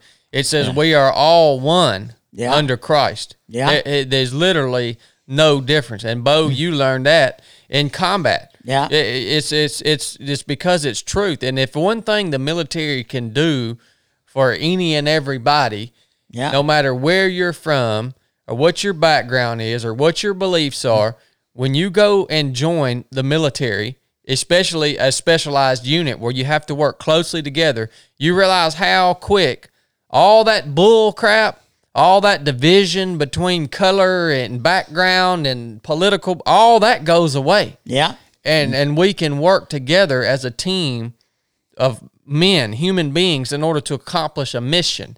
That was one of the most beautiful things I got from the Navy because I grew up in a very racist environment. Yeah. Culture. I mean, down south, that was the culture. Yeah. Even when I was growing up. And, you know, me going into the Navy, without a doubt, is the best thing that I ever did in my life because it makes you realize how stupid all that stuff is. Yeah. And all that squabbling is. Yeah. And, you know, it's I agree with you 100%, brother. Yeah, I mean, like I say, I mean, the blood's all the same, and if you read, in the beginning, God created man in His image, is what He said. I created in my image. Yep. So we're all images of God. That's it.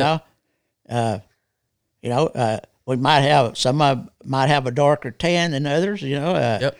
But we're all human, all creators of God. Isn't that a wonderful, simple solution? Yeah. I mean, how can you can't get no more simpler than that? Yeah. I mean, yeah.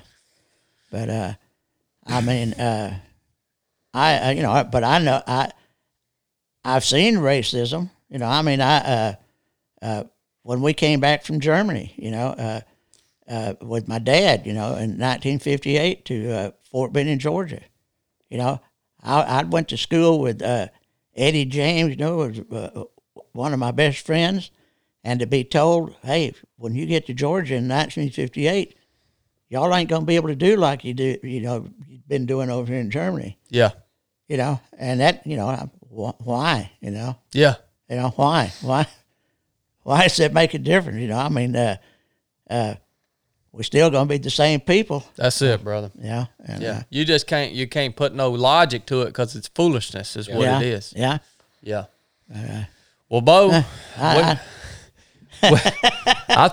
think we at about we're at 3.5 hours now, brother.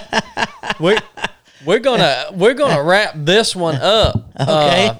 I'll tell you what, brother. We'd love to have you back out. Okay. Another time, man. To just keep hearing these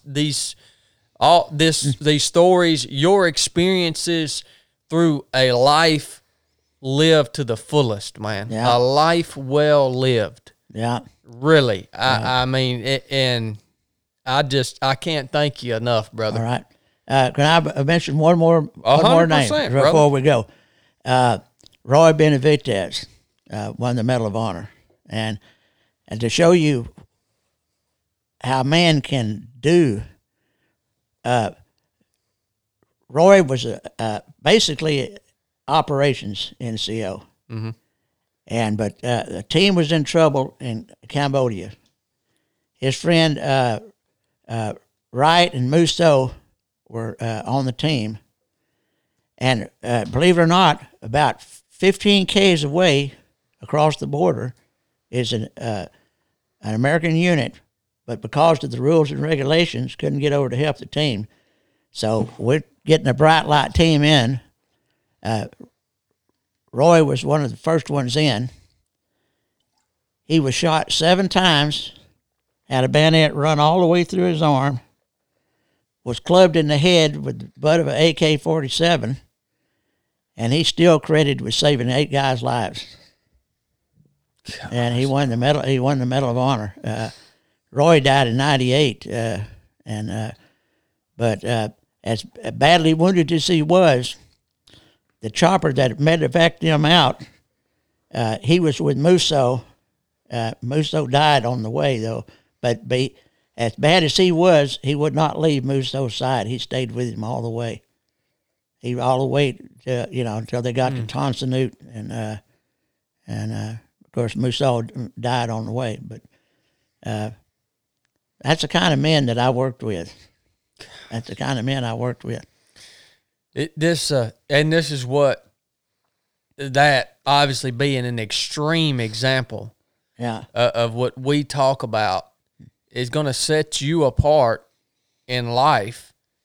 Is that you just got to keep getting up. Yeah, like Bo said, you just got to keep taking another step, showing up that day and saying, I'm going to get through this day. You got to keep getting up and drawing on every remaining. Imagine this story that Bo just told of his friend Roy, right? Yeah. Imagine what it took, the willpower that it took for him to just keep coming.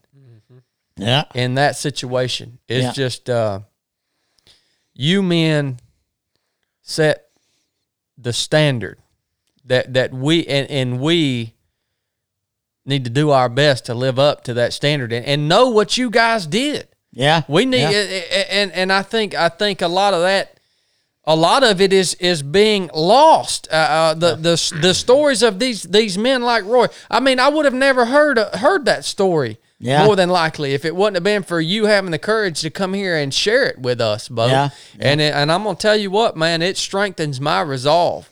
Well, good. And thank you guys, each you and all your teammates that went over there and made that sacrifice for our nation and for the people of Vietnam. Yeah. That you were there, that were there fighting alongside you guys. I mean, it's just it's a fine example of just human fortitude and will and want and integrity and honor and all of those things.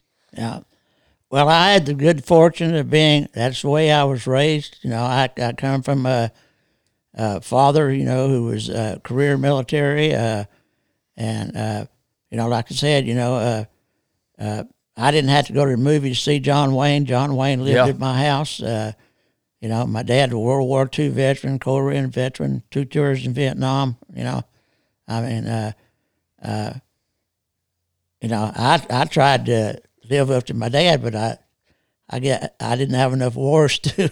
Yeah, You know, I did kind of hope that they'd recall me at one time for, you know, when the stuff started in Iraq and Afghanistan, but I guess they figured, you know, I'd be old and senile, you know. So.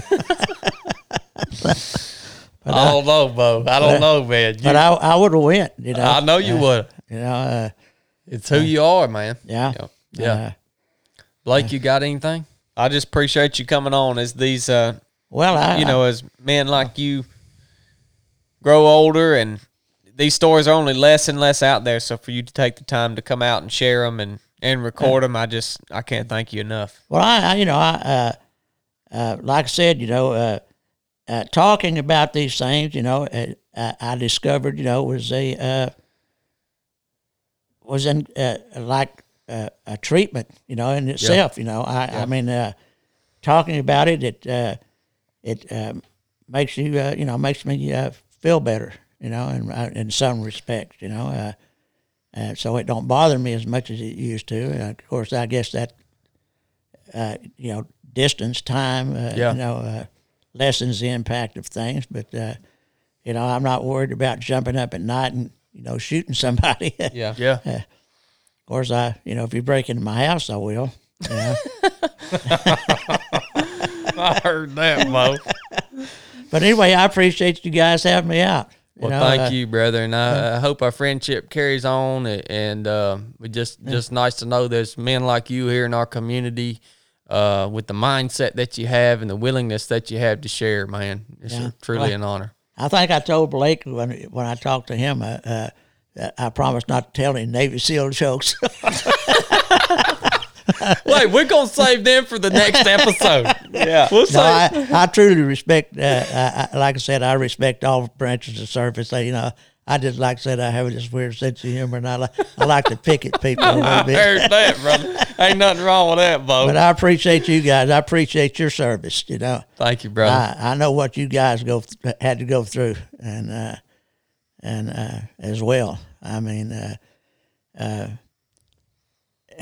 not everybody can do things. You know, not everybody. You know, it's just a few that can make it through. You know, SEAL training or Special Forces training or anything like that. It takes that.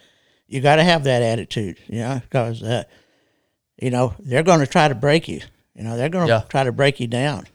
Sensory deprivation, as I call it. You know, that because if you can break, then the enemy can break you. Yeah. You know? Yeah. So, and they kind of got the same model that Jesus uses. You know, you can't mold somebody into what you want them to be until you get them down to their lowest point. Yeah. You know, and a lot of times that's what Jesus does to us. He waits for us to get down to our lowest point. Yeah. Right. Yeah. And then he says, all right, now I can use this guy. Yeah. I can build him back up and use him for something good. Yeah. You know, Yeah. So it's a great model. It Yeah. works. Yeah, it is, you know.